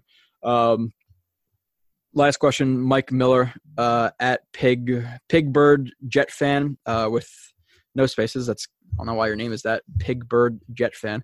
Jonathan Harrison, exclamation point. How did he play down the stretch when Darnold played great? He was not good. Still, I know Darnold played great, but his technique was awful. He has wide hands. He has a wide punch. He has a late punch. His feet are too wide. He ducks his head. He's not good. Listen, he's a solid backup because he can play center. He can play guard a little bit. So I definitely like him as a backup option. But as a starting center, in no way do I want him here. So if he goes into the year as a starting center, you have to be worried. All right, moving on. Had to go to the bathroom again. That's it for the mailbag. Obviously, people can tell that by now, but we're gonna do that every couple of weeks or every week. Always tweet me JoeRB31 and just tweet me, indicating you want a mailbag, or you could just literally wait for every Friday or whatever. I'll post time for mailbag and just respond to that. I like them, so I can go back to them and see the question. And then I answer them. Obviously, if you want to comment on YouTube below and you want it to be mailbag, let me know. If you want to email me. Actually, just saw a guy emailed me about the show. Didn't see a question there, but I'll respond to him shortly. But Blewett Joe, BLEWETT Joe, TOJ with no spaces at gmail.com. Email me a question. I know there's people on Reddit who like my work, so if you want to, just email me a question. What do you think about whoever? Brian Burns is a prospect. Whatever you want to ask. With the draft, like I said, anywhere past like the second, third round, I'm not really gonna know much because. To act like I can know every play on the Jets roster, plus do all the film reviews for the free agency guys, plus do all the film reviews for the guys in the first round, there's just no way. So let's go. Before we go into the Jets, I'm just going to hit on some bigger, like some other big free agent moves that happen around the league really, really quickly. I'm going to quickly recap the Jets moves too because you're going to get film reviews on all these guys anyway. So I don't want to hit on it and talk for 3 hours about guys we're going to get an hour or two show on anyway. But Antonio Brown to the Raiders. Traded him for what is like I forget exactly what it was for, but third round, second and third. No, what was it? I forget exactly what it was. A third round pick. I think it was a third and something else. I'm not afraid of the Raiders, man. Their team is really not that good. They have him and they have Tyrell Williams now, but the running game is whatever. Their offensive line is whatever. They're not going to have Jared Cook back. They have no defense. So they're spending money a splashy signing with Brown, and then they signed a new contract with him, I believe. So spending a lot of money on a veteran receiver who's going to be good for another 2 years, but I don't think the Raiders are really going 2-3 years maybe. I don't think they're really going to be going anywhere with him. So whatever. Landon Collins, massive deal to the Redskins, 6 years, $84 million, $14 million per year. I don't know why Gettleman did not want to bring him back. I get that he wanted a lot of money and he's a little bit limited. I think he has some ability in coverage. I think just calling him a box safety is a little bit of an overstatement. I have seen him make some nice plays in coverage and some nice reads in coverage. But it's obviously a huge deal, $14 million per year. If you're looking at that deal, you'd assume if they're going to re-sign Jamal Adams right now, he'd at least want 15, 16. One of the best safeties in the NFL. He does a lot more than Collins, I believe. But Gettleman not wanting to sign him makes no sense. Like, you're getting rid of your younger players and bringing in older guys like Golden Tate. I don't get what they're doing, to be completely honest. Next, the Browns obviously got really freaking good. They got Olivier Vernon. They got OBJ.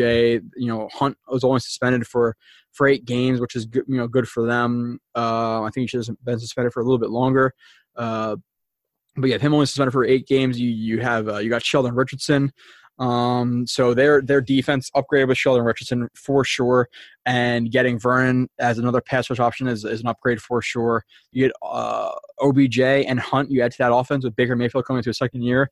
They're a playoff team. I think they're gonna win. They're gonna win their division. I think they're better than the Steelers. They're better than the Ravens, and they're for sure better than the Bengals. So they're a team who I think upgraded the most in free agency. Next, Jags. The Jags 4-year, $88 million deal for Foles, includes a franchise record, $50 million in guarantees, and apparently they bid it against themselves. Like, they didn't even need to do this. They just wanted to show the locker room that he's a big part of the team, and they did that in terms of spending money on him. If they could have signed him for, instead of $22 million a year, you could have signed him for 15, 16, but you wanted to give that extra $6 million a year, 5, 4, 3, 2, even 1 is dumb. You have to save the best money you can. You don't just spend money to show other players on the team that he's a big part of the team. He shows he's a big part of the team. He goes out and he plays well. That's just the dumbest thing ever. The Jags, I don't get it. I don't get the Jags either. If I'm them too, Foles is whatever. If I'm them right now and they have faith in Murray or whoever it is, or Haskins or Locke or whatever, even though I don't, I think all those quarterbacks are worse than the top 3 quarterbacks of last year. I'm taking Darnold, Rosen, or even Baker Mayfield, before I take any one of those guys in terms of when they were drafted. So I think I don't know. But if I was them, I'm getting Haskins or Murray. I'm not getting Nick Foles. It's whatever. You have to take note of the Ravens. They lost the Darius Smith. They lost Weddle.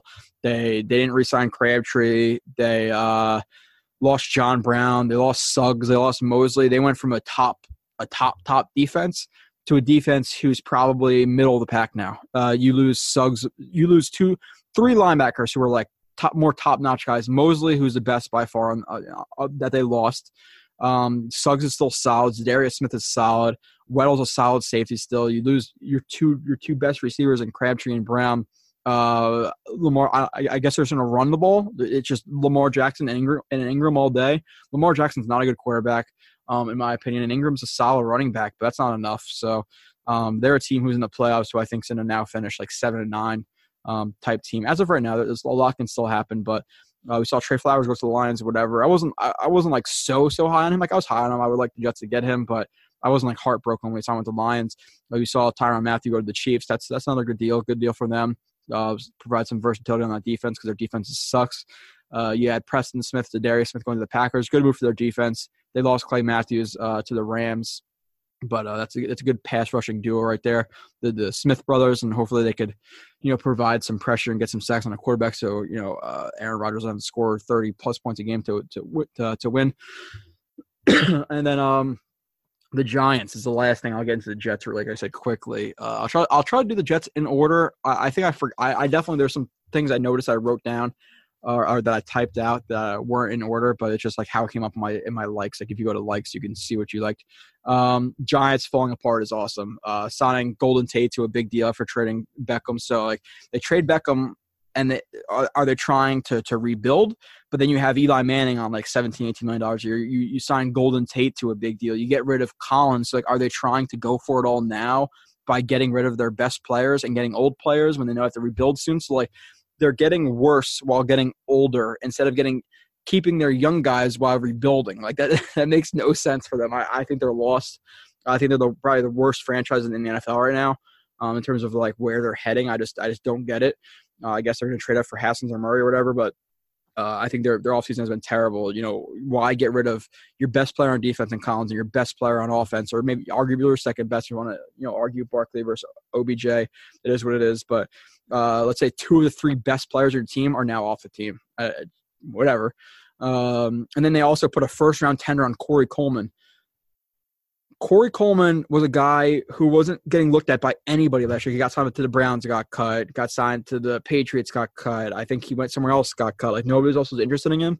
So you're going to put a first-round tender on Corey Coleman, which is like, I think a first-round tender versus second-round tender is like the difference between like 3.5. It's either like 3.5 to 4.3 or 2.5 to 3.3, whatever it is. It's something. It's like a $1 million difference in your contract. So you could have gave him a second-round tender. Nobody's gonna give a second-round pick for him, and you can sign him for $1 million less. Like I know it's not a big deal, but they just gave away $1 million right there. It shows how incompetent they are. You put an original round tender on Corey Coleman, and you play him even less. I forget the original round. What was he drafted in? I'm sure people will remind me, but the second round, I think he's a second-round pick. I could be wrong on that. I'm not gonna look up now, but going into the Jets, I'll go into their moves, what they did, give a little bit of a synopsis, and then talk about some of their biggest, their best free agent options. Going into the next week or so. Hopefully, they sign them in their biggest needs.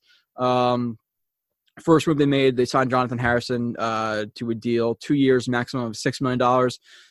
Now, if this is as a center, a starting center, I hate it because, like I said, he's bad technique-wise, wide feet, wide hands, bad base, ducked his head. But at the same time, he's still a guy who could play center. He could play left guard. He could play right guard. So as a swing guard and center, I like that move. $3 million is not that much for a guy who could potentially start at multiple positions for you. But as a starter, I would absolutely hate it. The next move, the Jets gave I think, like I said, it's probably not in order, but I tried my best. I didn't really feel like researching it because I don't think people really cared that much. Jets give a 2015 or 2019 fifth-round pick to the Raiders in exchange for Kelechi Osemele and a 2019 sixth-round pick. He is due to make $10.2 million this year and $11.7 million over his next year on the deal. Listen, he's 30 years old, so he's still in an area where he could still be an all-pro, Pro Bowl type level player. I don't think he's going to be an all-pro just for the technique. I think he's going to be, most likely will be a Pro Bowl player right near that level, 6'5", 330. He's apparently down to 300 right now. At least he showed it on his like Snapchat or whatever. He struggled in 2018. He missed 5 games, battled some injuries, like I said, with the knee problems, with the toe problems. He played with Cable, who's a terrible offensive line coach. He had a rookie left tackle next to him, or I think he was a rookie or just a bad left tackle next to him. He was asked to play left tackle a little bit, at least from what I heard. I'll watch the film and see. But I think you put him, next to a more consistent player in Beachum versus a crappy left tackle, and you give him a Frank Pollock, and he's a little bit lighter now. He had some rest. Hopefully those injuries are taken care of. I think he's going to be an above average to solid to Pro Bowl type player for the Jets. So they looked at the market. They knew it was just Saffold or bust pretty much at left guard, and they decided to trade, swapping a 5th and a 6th. Like if the Jets get a role player who plays on special teams in the 5th or 6th round, I'm happy with it. So it's not like you're trading down from 11. From 3 to 7 or 8. Like it's not like a big deal. It's not something I'm going to lose sleep over. Most likely that 5th or 6th round pick is not going to be on the roster in 2 years anyway. So to be completely honest, you're basically trading pretty much nothing for Osemele. You're just taking on his contract. So it's almost like a signing. So you're protecting Darnold. You're getting a road grader type player for Bell. I think that's a great move. I was extremely happy that's how free agency started for the Jets. Or actually, it was right before free agency started, or the legal tampering period. But that was an awesome move. I was definitely happy on that. They re-signed Darryl Roberts, 3 years, $16 million. They can cut after this year. with no dead money, they can get out of it right away. So it's like basically like a 1-year deal for $6 million, with the next 2 years being options for $6 million. He's not a starter. I know he played pretty well at starter when he was to fill in, or pretty well, kind of I guess. Kind of like relative to his expectations, but should he be a full-time starter for 16 games? No way. There's no way. Do I like him as a fourth player who can come in some spot duty if a guy gets hurt? Yeah, sure, that's fine. You're not going to have guys like Richard Sherman as your backups or anything like that. So as a depth player, yeah, I like him a lot. But 3 years and $6 million a year is a little bit much for a backup guy. Then maybe they had to overspend to get him here, and the corner market is kind of dry, so people are offering a little bit more, and they were a little bit nervous about Roberts signing somewhere else and having nothing other than Tremaine Johnson, Perry Nickerson, and whoever else, Derek Jones, which would be one of the worst cornerback groups in the NFL, at least minus number one. So maybe they'd pay a little bit more than you would want them to. You want them to see him more around like $4 million a year, but it is what it is. Should he be a starter? No way. No way, in my opinion. The next one, Jets signed Jamison Crowder, 3-year, $28.5 million deal, which is like a little bit more than let's just call $9.5 million per year. $17 million fully guaranteed, signing like a 2-year deal basically for $17 million. I don't know exactly how it would work if they cut him and all the dead stuff like that, but $9 million for a slot receiver who, listen, he was hurt last year. He only had 29 receptions for 388 yards in 9 games. But the year before that, he had 66 receptions for 789 yards and 3 touchdowns. And then the year before that, he had 67 catches for 847 yards and 7 touchdowns. Without giving away everything, so I'm going into the review, he's a solid yak guy. He's not going to break tackles. He's going to get arm tackle a lot, but he sets up his lanes well. He's fast. He's shifty. So he's good at yak. He's a good route runner. He's more of a quick player. He's not like a 4-4 guy. He's going to burn you, but in terms of like quick twitch, be able to cut fast, he's good at that. He can punt return. He is a deep threat, not by just purely speed, which his acceleration and his quickness is good. His top end speed's not great, but he sets up his routes well. For sure. There are some issues with his route running. I wish he'd eat up a little bit more space than he does, but in terms of like setting guys up with like pressure stems and jerk stems and peak technique and all that stuff that we'll go talk about when he gets or when I do his show. I'll show you guys what I mean by like the peak technique and pressure stem and jerk stem and all of these things and BAM steps, and he does a bunch of stuff. Let's see if I can put up a good play. I don't know. I'm gonna put up a play of him because I don't know if you guys want to just see my face the entire time. This is a good play of him. You can just put this up, I guess, for a little bit. Actually, it doesn't even matter because now I'm gonna go back to the Google thing. I'm not gonna be able to play it. Actually, let's see. Give me 1 second here. I'm not going to go to the breakdown of this, obviously, because I'm freaking, you're going to do that a different day, a different week. But yeah, I think it's a good signing. Listen, like I said, he's probably the one of the best options in the slot in this free agency, because he's a guy who, like Adam Humphries, is a guy who's going to just paper cut you to death. Where he's a guy in Crowder who I think is a little bit better of a yak guy. And he's also a guy who can punt return. He can also you're going to see him on jet sweeps. You're going to see him on end arounds, or give him some versatility. Where like the Jets tried to do that last year, or they did it. Obviously, it's a different coaching staff. But they did it a little bit last year. But when Quincy Unwell went down, you were seeing guys like Andre Roberts and frickin' Robbie Anderson on end arounds, which is just never a good option. So now you have a guy like a Nunwa, and you have a guy like Crowder who can give you some versatility. Where if it was just a Nunwa and let's say a Tyrell Williams, 9 times out of 10, you're going to throw screens and bubble screens and things like that on a Nunwa, so they can be more prepared for it. But now when you have 2 guys who can run with the ball after the catch, and Crowder and a Nunwa, and even Le'Veon Bell when he split out wide, you're giving yourself some versatility with that offense. So I definitely like that signing. It was a very good signing, and I was happy with it. You have to be a little bit concerned with the injuries. Jets have a good medical staff, and after watching the film, I was definitely more happy with him than I thought I would be. Next deal that they came in with, I believe, Josh Bellamy. The deal is, I believe it's 2 years, $7 million max. He gets $2.75 million guaranteed at signing, so he can cut him after 1 year. But from what I looked at, listen, I'm not going to tell you I watch a lot of film on Josh Bellamy, but from what you hear about, he's a key special teams guy for the Bears. He's a really, really good locker room guy. He's like their DJ. Everybody loves him. You can even see, like, if you could put up the if you want to go on NewYorkJets.com, and I don't watch a lot of the interviews, but I watch I love when the player sound comes out, like that you hear them during the game. I think that's funny. It gives you a little bit more of like a realistic view of what it's like on the field for them. But you hear other players like asking him if he's okay. He's a great locker room guy. And listen, it's a little bit like it's a decent amount of money, like 3.5 per year for a really good special teamer. He's going to play a lot of special teams. He's probably going to be your fifth or sixth receiver because over the last 4 years he only has 76 receptions for 999 yards, 5 touchdowns. So maybe guys who comes in and probably gets like 15, 16, 17 catches and like 200 yards. But he's going to play a lot of special teams. He's a very good special teams player. And it's obvious that Brant Boyer has some say in the locker room. And he's a guy who's great in the locker room. And this is something that people like on Madden, listen, it doesn't matter. When you're team building, that matters. To have that guy who's going to make you want to work harder at practice, to be in a better mood, to get you hyped up on game day, to be the DJ, those guys are important. If you don't have those guys in the locker room, it could really affect it. Even if the guy sucks, you need that uplifting guy, that motivational guy in the locker room. I know they're grown men, they have to do their job, but having that guy for sure helps them. So I like him a lot for what he provides in the locker room. I'm not just saying that. I really do. The next thing that happened was Anthony Barr, he signs a deal for around, like, is reported like $14, $15 million a year over like 4 or 5 years, probably a good chunk of it guaranteed. And I have text to prove what I said of this. I was happy at the time of the signing. I watched him that very night. I watched a little bit of him, and I was watching Clutchy Osemele too. But I was like, I'll watch a little bit of Barr.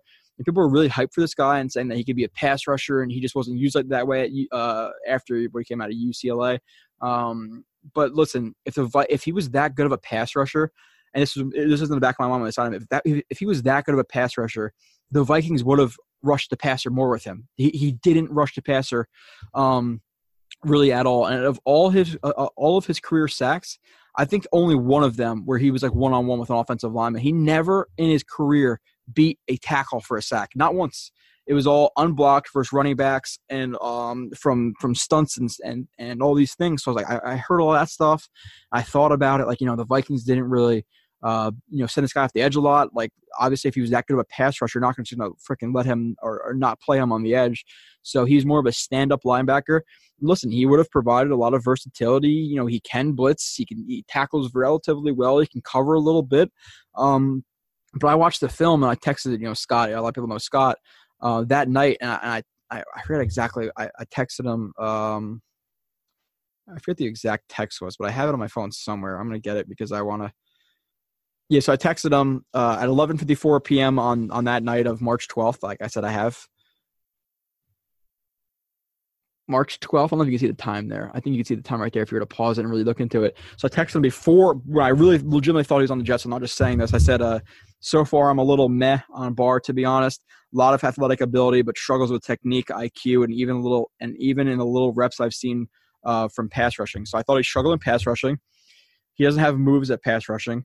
You saw him consistently shoot like the wrong gap or just not make plays. Like, I'm gonna show, because I recorded 10 plays on him because I was getting ready to do a review. Let me see if I can go through like just some plays. I'm not gonna take a full breakdown of it because he's not even on the Jets. But after I heard the money they were apparently signing him for, and I watched him, I was like, I don't think he's really worth that money. To be completely honest, I think he struggles with his pass rush play. He doesn't really have one. Let me see where he is on this play because I haven't really. You see him on the edge, like right here. There's no plan. He just runs into the guy. If you're gonna convert speed to power, one, you're gonna want to go out a little bit more. You want to get the offensive lineman moving, and then you're gonna want to bowl him. You don't want to just go straight into him with a bull, and he's not really getting his hips under him. He's not really going into a full bull rush because look, his hips are still sideways, and his body's that way. So his hips are here, wanting to go here, and his body is torqued towards him, towards the quarterback. So he's not generating full power from his hips to go up and through, roll his hips up and through that offensive lineman. So that's no plan, really nothing, no chop, no swim, no arm over, no cross chop, nothing, just nothing. I saw that a lot from him when I was watching him. So when I heard that they didn't sign him, I really was not, butthurt about it because I thought he struggled with pass rush. I think he's a player who's going to make some good plays every once in a while, and then he's going to make plays where he just doesn't do anything. Like on this play, okay, he's a backside linebacker. It's a backside power, or no, not a backside power. It's a one back power. For whatever reason, I'm not going to jump all into it. I think 30 is Williams. Doesn't like that side. He sees a wide open hole. You know why there's a wide open hole right here? Because look who was here who left his responsibility. There's no gap exchange. There's nothing. He just left it because he was flowing with the offensive line and didn't contain what he was supposed to contain. So I saw this. I saw the play of the pass rush. I think I had like 2 more plays. I only recorded 10 plays, and like 5 of them were negative, or 4 or 5 of them were pretty negative, which is not good. For me and like my ratio, good to bad plays. Because there's some plays like, listen, he's not going to get there. It is what it is. The tackle had a really good rep, but when I actually like stick you for something, it's not good. At that ratio, like 40% of the plays I put up is not good. Like even here, he goes for the stab into the rip, but that stab works more when you're getting him moving, so he's able to absorb it easily, so he's not really moving that hard. And then he tries to rip through, but when he tries to rip through, he's not really connecting his feet to his hands. Like you see how his right foot's coming forward when he throws that rip. You want that left foot to clear that hip, then rip to get through. So you want to step through those hips, and he's not stepping through the hips to throw the rip. You're attacking like the full body for the most part. I was not high on the guy when they signed him after watching the film. So the fact that they didn't get him, I have proof. I'm fine with it. It is what it is. He ended up saying he ended up going back to the Vikings and saying he felt sick when signing with the Jets, and he felt like he married the wrong girl. Goodbye, because now the Jets have more money to spend. I don't understand with the money that they had how they were planning on signing him and then signing Le'Veon Bell, because like I said, $35 million, you could probably spend $20 million of that. Le'Veon Bell cost $12 million, so you have like $8 million to make the rest of the moves. They didn't really strap for cash. I'm actually happy that we didn't end up with Barr. Go back to the Vikings. They Kirk Cousins, after watching Jameson Crowder film, he's okay at best, and shit offensive line, just goodbye. Next move, which is why I got no sleep, because I was watching Anthony Barr film. It's like 3:00 in the morning. It's like 7:30 in the morning. I get up to go to the bathroom, and I see like 20 plus notifications on my phone. Like my phone blowing up. I was like, great. Like, what is going on here? And then I noticed that CJ Mosley signed, so then I got like 4 hours of sleep and had to go to work, because after that I could not sleep. 26 years old. I said he's probably the 3rd best inside linebacker in the league. You can argue 2nd. But they signed him to a 5-year, $85 million contract. With $43 million fully guaranteed at signing, 51 guaranteed overall. So the Jets basically, looking at this deal, they're going to be with him at least for 3 years. After those 3 years in 2022, they can cut him, which would be $3 million in dead money and $15 million in savings, which I guess is realistic. It can happen maybe for 3 years, but you're getting an all-pro, Pro Bowl level talent. Need or not, is it outside linebacker? Is it corner? Is it left guard? Is it center? No, it wasn't one of those needs. Nobody thought in going into free agency the Jets needed an inside linebacker. But when you're able to add a top-notch player at any position and improve that position, you do it. Because listen, how many times do the Jets have problems landing guys? Like I said, looking at free agency from last year, like the big move was Trayvon Johnson. That's good. Like he's a Pro Bowl level talent. But after that, we got Isaiah Crowell and Terrell Pryor and all of these bums. Let's be completely honest. The fact that they were able to land a guy like Mosley for like $17 million a year, which apparently the Ravens went up to 14. He wanted to stay with the Ravens, but he couldn't deny that extra $3 million a year from the Jets. So the Jets, they couldn't spend $15 million on Mosley and land him. So they upped the price another $2-3 million. Maybe he's overpaid by, like I said, maybe $2 million a year, $3 million a year. Because I think Kuechly's making like 13 or 14. And he's making 17. Or maybe he's making 12 and he's making 17. Regardless, the Ravens are going to come with a 14. The Jets wanted him badly. They saw a player. They couldn't deny it. They gave him a lot of money. Is it an overspend by maybe $2-3 million a year? Yeah, but are we really going to bitch about $2-3 million a year when we landed a Pro Bowl level talent, even if it's not a position of need? It's gonna make the Jets much better on defense to have that guy in the middle, dropping into Tampa 2, dropping into hook zones, matching guys in the seam, blitzing. Even though he does struggle with blitzing, actually, that's probably one of his biggest issues, which I'll highlight when I do the reviews and stuff like that. But he's a great player, so I'm happy with the add of him. And they overpaid a little bit, and people are like, oh, he's making a lot more money than Kuechly. And I'm going to say this again. I say it all the time. The top 10, maybe to 15 players at their position are going to get paid the next biggest contract. So even if you have, let's say, I don't even know, let's say Tre'Davious White, the corner from the Bills. He's a top 10 to top 15 corner in the league to me. I think he's very, very good. Now, is he the best corner? Does he deserve the most money? No, not necessarily. But when he has to get re-signed, he's going to make the most money because he's top 10 to 15. Because if you don't sign him to that money, guess what? They're not going to sign the contract, and then they're going to get that money. So either they're going to overpay him by $2-3 million, or you're going to lose a really good player. That's how it works, especially in free agency. That's why always the next quarterback gets the biggest deal. Matt Ryan, Joe Flacco, Russell Wilson, whoever it is, they're always going to get the next biggest contract unless they're obviously taking a team-friendly deal, Tom Brady, etc. But it's always going to happen. So that's why I got overpaid. And then in 3-4 years, people are going to look at him like, oh, they got him for $17 million, and this guy's getting 18, 19. Oh, the Jets actually have him for a pretty good price for his talent. It's always going to seem like a lot, and then slowly over time, you're really going to see like Kuechly's on the next biggest contract. Now he's not going to be. By the time he signs a new contract, he's going to be the 5th, 6th, 7th highest paid linebacker. That's just how the NFL works with the cap going up every year. So the overpay, it is what it is. It's $2-4 million, but they're getting an elite player. He's really freaking good. Next, I don't know how long I've been going for. It's probably like a 2-hour show or plus, but it's big free agency. That's why I'm wearing the Jets green. So I'm proud to be a Jets fan now. I'm actually happy with what's going on. Jets sign, and the next move, a 3-year, $25.2 million deal with Henry Anderson. A little bit over, what is it, like $8.4 million per year. He had 7 sacks last year. Obviously, the Jets love everything about him. He's a good locker room guy. He didn't have any more freakish injuries, so that's good.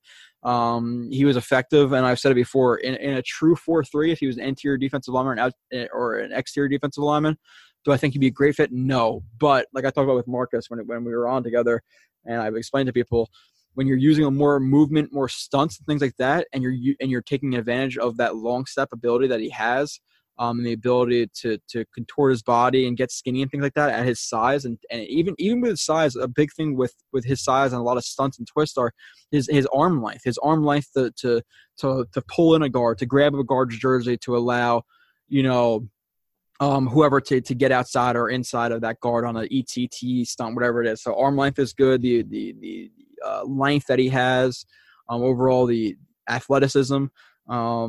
It's a good signing. A little bit of overpay for him. $8 million a year for 7 sacks. Yeah, probably a little bit overpay, but it's free agency. It's going to happen. You're going to overpay everybody. Every single person in free agency is technically like overpaid. You can explain that overpay and why it makes sense, but is he now? If you look at his deal compared to whoever at $8 million a year, is he as good as those guys? Maybe not. But I think he's a good piece. And listen, if you don't have plans for the defensive line, you went into the season. You improve your linebacker core, but then you went into the season with Leonard Williams, Steve McClendon, and Nathan Shepard. That's not a good defensive line. Like I like some of those guys, but Henry Anderson's better than that. He's the second best defensive lineman on the team, so they brought him back. The next move is obviously, well, not obviously because I don't know if people know the exact order, but it's the biggest move. Le'Veon Bell. Couple days into it, I got a little bit annoyed with him and some of his antics, but it is what it is. But that let me see. I'm gonna try to put up I'll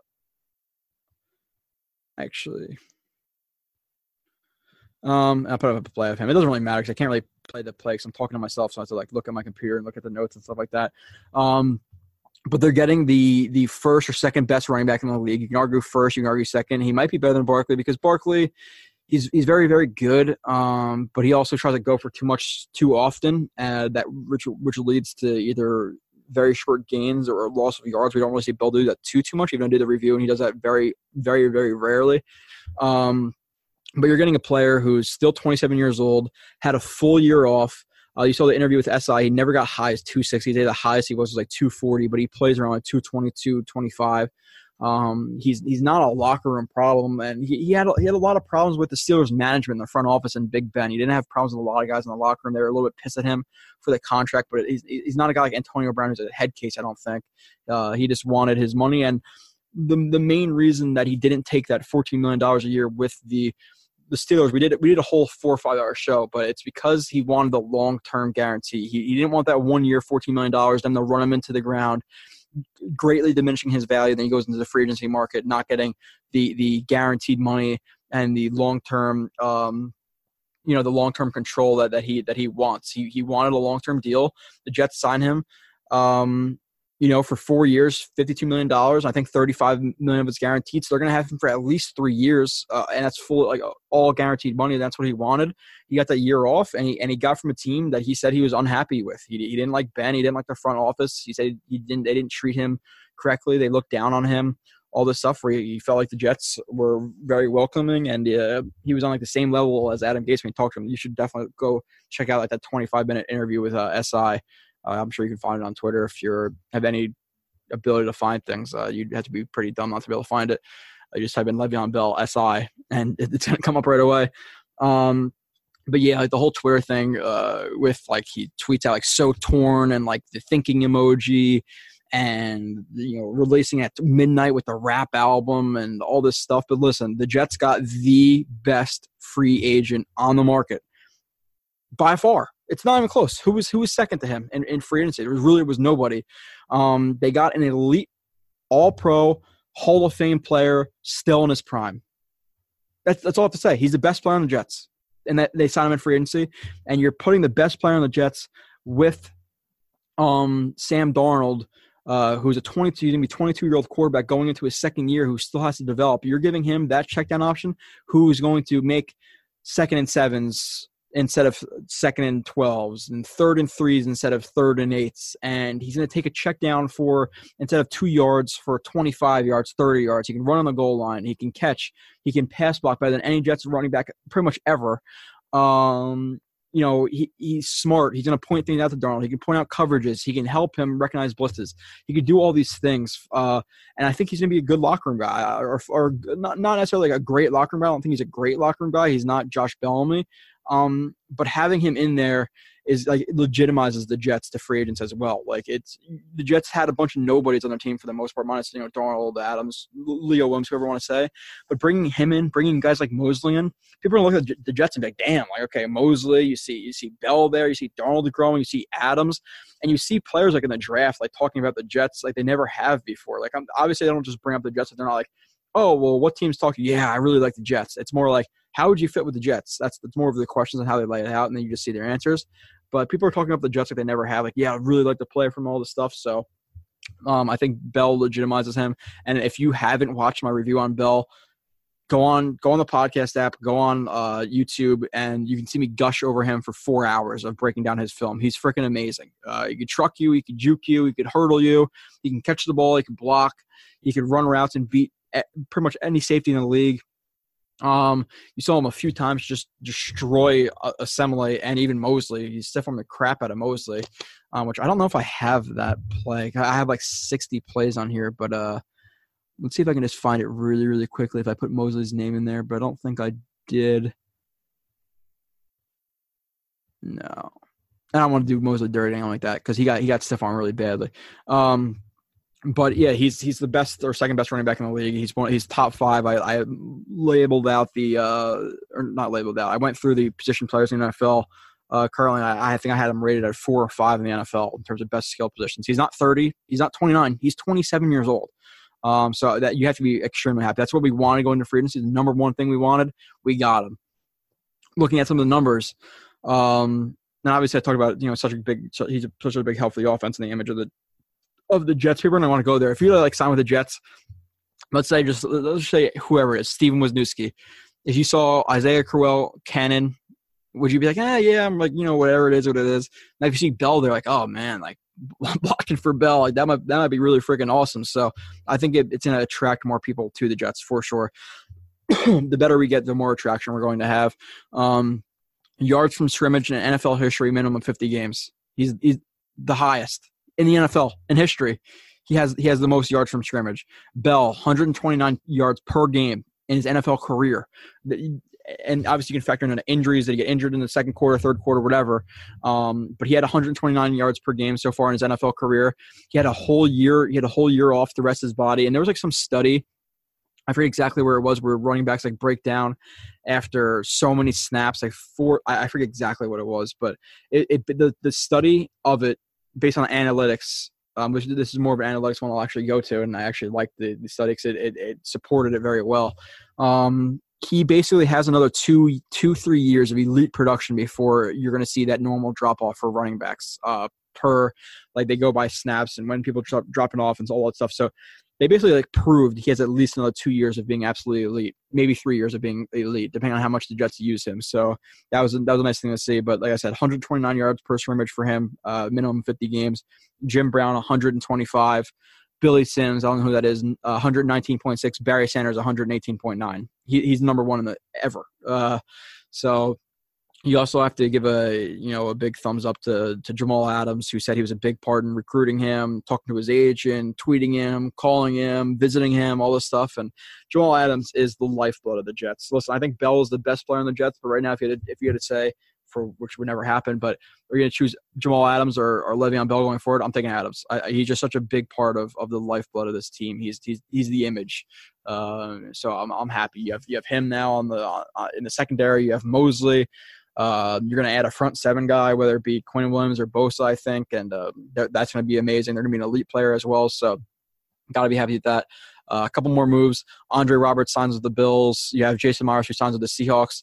The Jets re-signed Chandler Catanzaro, who, listen, he wasn't as good as Jason Myers last year, but Jason Myers got overpaid a little bit with the Seahawks, and he had a really good year last year. He kicked like 91% of his 91% on his field goal tries. He also missed a decent amount of field goals and even extra points towards the end of the year, which I think he's kind of going back to what he is, where he was a guy who couldn't really find a team. And he had a really good year, so I think he got overpaid a little bit, where if you're average for 3-4 years and then you're elite for 1 year, if you had to bank on him being elite for the next year or more average, what are you going to do? The law of averages. You're going to go back to what you kind of are, at least in my opinion, especially field goal kickers. So you bring in Chandler Catanzaro, the Catman, who was here 2 years ago. He played pretty well for the Jets. He has an average of 83.8% as a field goal kicker, and Myers has 84.3%. But before this year, like the 91% for Myers, he was below 79% in both 16 and 17, which is extremely low. If he didn't have the year he had last year, he would be like high 70s field goal kicker. So I was fine with losing him. But I do not like losing Andre Roberts. Andre Roberts, I don't think he had a big contract, and he was a big part of the special teams. He had like 2 punt return touchdowns last year for the Jets. Consistently put the Jets from, instead of their own 35 to midfield, or instead of their own 10 to the 25. He was a guy who consistently moved the chains for the Jets. Not moved the chains, but he gave the Jets a better field position to start the drive. And the difference between going 60 yards compared to even just 70 yards is a huge difference in the NFL. It's a game of not even inches. It's a game of millimeters. And moving consistently down the field 5, 10, 15 more yards and in scoring touchdowns is a big deal. And that's just with receiving the ball. That's not even considering what the Jets have had of when knowing when to let a ball bounce over your head, knowing when not to let a ball bounce over your head, when to field it, when to call for a fair catch, when to return it. Like, he knows all that stuff. There's a bunch of guys the Jets have had: Khalif Raymond, Devin Smith, Jalen Marshall, Trenton Cannon, Jeremy Curley, even though I think he's a little bit underrated in terms of his return ability, and then a washed-out Josh Cribbs. Like, these are the guys that the Jets have had over the last couple of years, and you don't want to pay an extra $1 million or $2 to Andre Roberts, who was the best kick returner they've had since probably Leon Washington, Brad Smith, and 10 years ago. I did not like them letting Andre Roberts go. At least in my opinion. They re-signed Neville Hewitt. I'm not going to go into a whole spiel about Neville Hewitt, but a decent backup linebacker. He played better than I thought he would when Lee went down or didn't go down last year. He got suspended at the end of last year. He made some tackles. He made a good amount of tackles. Not great in coverage, but he still has some ability. Having him as your third, fourth linebacker, I definitely like it. They re-signed Steve McClendon, 33 years old. Henry Anderson even said getting Steve McClendon back was important because when everybody talks, the team listens. Another one of those locker room guys you want. Good leader, quiet, doesn't talk a lot, but like Anderson said, when he talks, everybody listens. Really smart dude, veteran. You're not gonna have every guy, but I think the Jets are one of the youngest teams in the NFL. I think he's actually the only player over 30 on their entire team. I could be wrong, but I think that's the stat. So you're not gonna have guys. You're not gonna have everybody at 24, 25, 26 years old. But McClendon, he's still a guy who I've talked about as being very underrated. I think he's a good 0 to 3 tech, and he does his job. So I like that they re-signed him for sure because they don't really have anything there. If you're going to play a three-down defensive line, it was going to be Henry Anderson, Leo Williams, and Nathan Shepard. I'm taking Steve McClendon every single snap over Nathan Shepard. So good re-signing. A couple more moves, then we'll basically end it. Jets signed Brian Poole 1 year, $3.5 million, 26 years old, 5'10", 205. He's polarizing player. He has some snaps where he looks fantastic. And then he has other snaps where he's not. He's just not good. Whether it be opening up his hips too early, staring back into the backfield with zone, not having awareness of who's around him. But at the same time, he'll have a play where he gets a really good jam on a guy, matches his hips, and he makes a really good pass breakup or lays a guy out. So he's a player who, in terms of inconsistency, he's like Buster Screen. People say, oh, well, he's basically Buster Screen. In terms of the inconsistency, where there's some good plays, some bad plays, yes, they're definitely different players.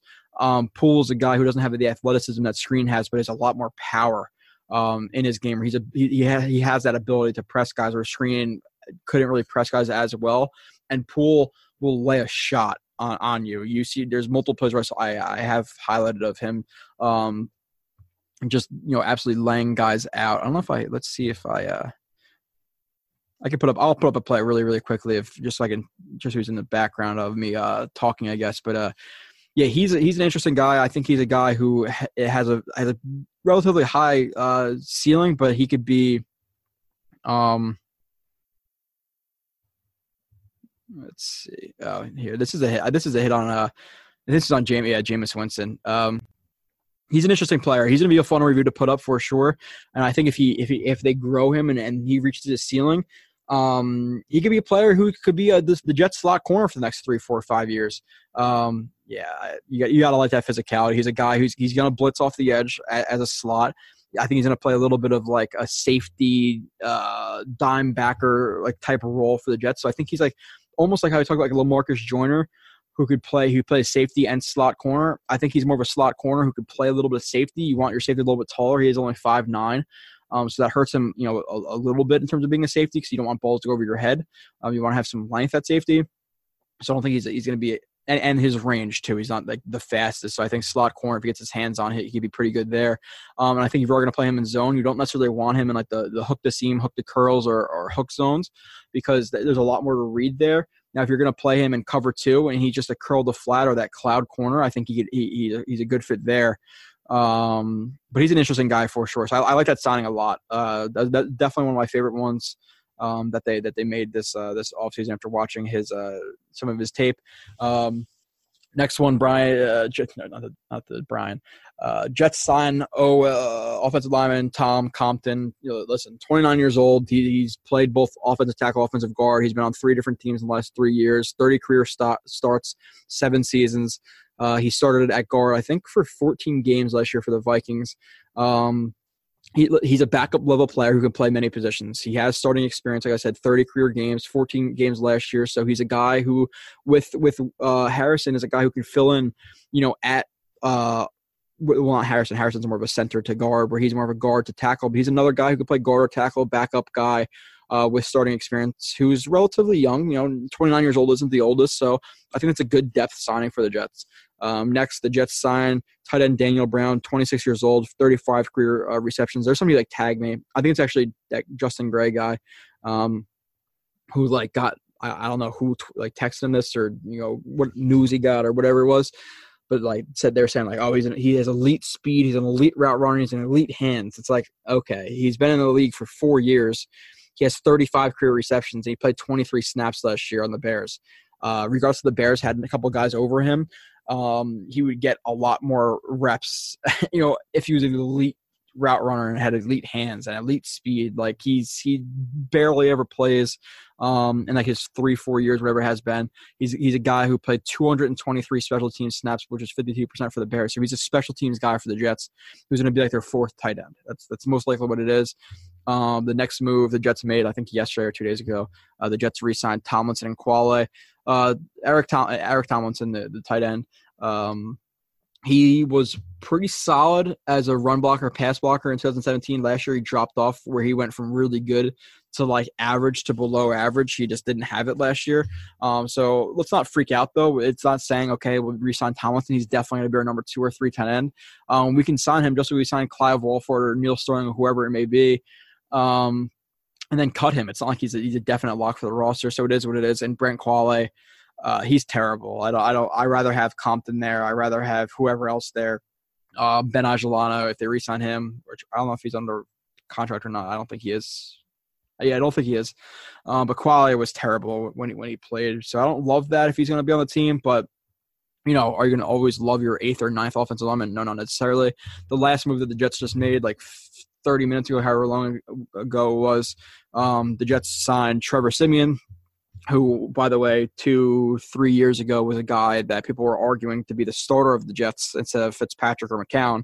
And there was actually a compelling case for that. I think it was actually 2 years ago because it was after his 2016 season. But he's been in the league he's played for 3 years. Last year he didn't play any snaps. I don't know where he was. Maybe he was on the Broncos still. I don't know exactly where he was.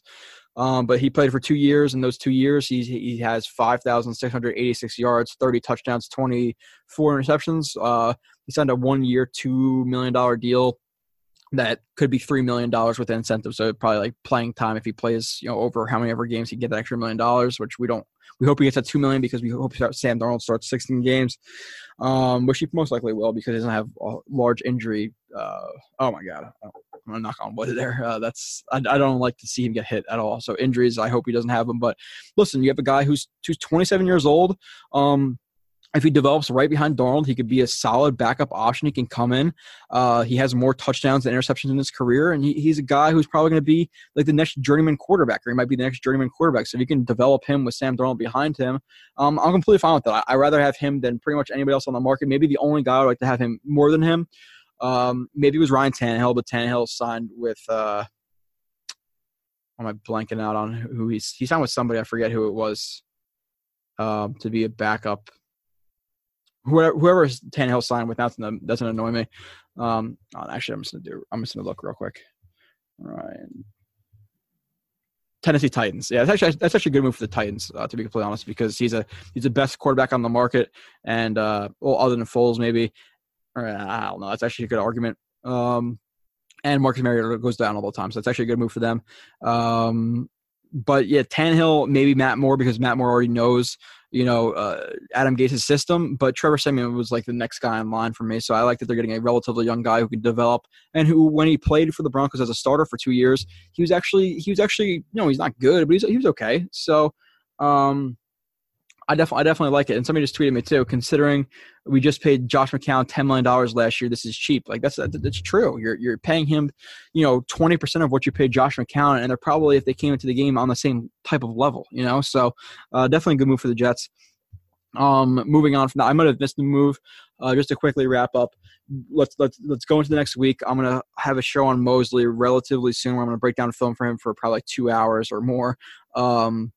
But the Jets still need an offensive center badly. So let's get freaking Wisniewski or Brett Jones or Josh Sitton, and then let's draft a guy, or they really, really need to just trade for a guy. I really want them to trade for a guy who's an average to above average tight end or center if they can. I think some of the other needs that the Jets have, backup tight end. I'm not comfortable with Tomlinson or Jordan Leggett being the number 2 tight end right now. So I think looking at a guy maybe like Austin Seferian-Jenkins would be good for them, or whoever else is in free agency. They need a number 2 corner. I think that's going to end up being Darqueze Dennard or it's going to be Morris Claiborne. Either one of those guys. Am I ecstatic with it? No. But am I much happier with them over Darryl Roberts? Yes. So I think they're going to add one of those guys, or they should. Outside linebacker, let's see if they sign Justin Houston. If not, I don't think they're really going to sign anybody. I was looking at Shaq Barrett, but he signed somewhere. But let's say if they sign Justin Houston or maybe like a Shane Ray, just like as like a placeholder, just in case they don't get any outside linebacker, in the draft. Would I like Shane Ray? No, not necessarily. I didn't really like him even coming out of Missouri because I really have a bias against rushers with short arms. I just don't think it works out like ever. Terrell Suggs is like the only like example I can think of off the top of my head who has shorter arms, who's a really good rusher. And maybe Melvin Ingram's actually another one because he has relatively short arms. He's still a really good rusher. That's only two that I can think of. And Melvin Ingram could he's athletic enough to play safety if he wanted to. So those are few and far between. So I didn't like Shane Ray coming out of college. I don't like him now. But let's look offensive center, backup tight end, cornerback, outside linebacker, and I think D-line depth is another one you want to look at. You want to add another guy in there who could play on the interior because they lost Pennell to the Patriots. Of course, they took Pennell and Terrence Brooks, but they don't really have that guy. Steve McClain could do it relatively well, but I think they need to add a bigger guy. 330 to 340, who's going to come in on the goal line, who's just going to stuff those A gaps. Like I don't think they're going to use that a lot in Greg Williams' system because of how much, like I said, exchanges there are and stuff like that and stunts. But you still need that guy. So I want another interior defensive lineman on this team, and even another DN because minus I don't think Shepard's a DN, a 5-tech or anything like that. I think the only like real true like 5-techs they can have or guys. I think Leo Williams can play all over the line, but the guys more on the exterior are guys like Henry Anderson and Leo. Minus that, who do they have? Like, I don't really even know. The interior line guy, maybe it's Fatukasi, but we'll see. So I think adding another one or two guys to D-line is important as well. So let's address those 5 things at least. They got their backup quarterback, which is good. And the best options available: Houston, Sitton, Austin Seferian-Jenkins, Denard, Claiborne. Let's see what the Jets do there. Maybe they even sign another backup running back. Maybe they sign like a guy like TJ Yeldon. There's some things that can happen. But that's it for the show. I don't know how long we went, but maybe like 2 hours or a little bit over. If you like the show, like I said, you could take 10 seconds, go to the podcast app, leave it 5 stars. That's all I ask. But if you are generous enough to go on there, write a sentence or two about why you like the show, I would really, really appreciate that. Look out for the Twitter mailbags that I'll send out, or you can tweet me with a mailbag question. Just indicate that, or you can email me bluewithjoe, at Gmail. We're on iTunes at TOJ_film_room. And obviously we're on YouTube where we watch a bunch of this film. Just type in Turn on the Jets or TOJ Film Room and you'll find us there.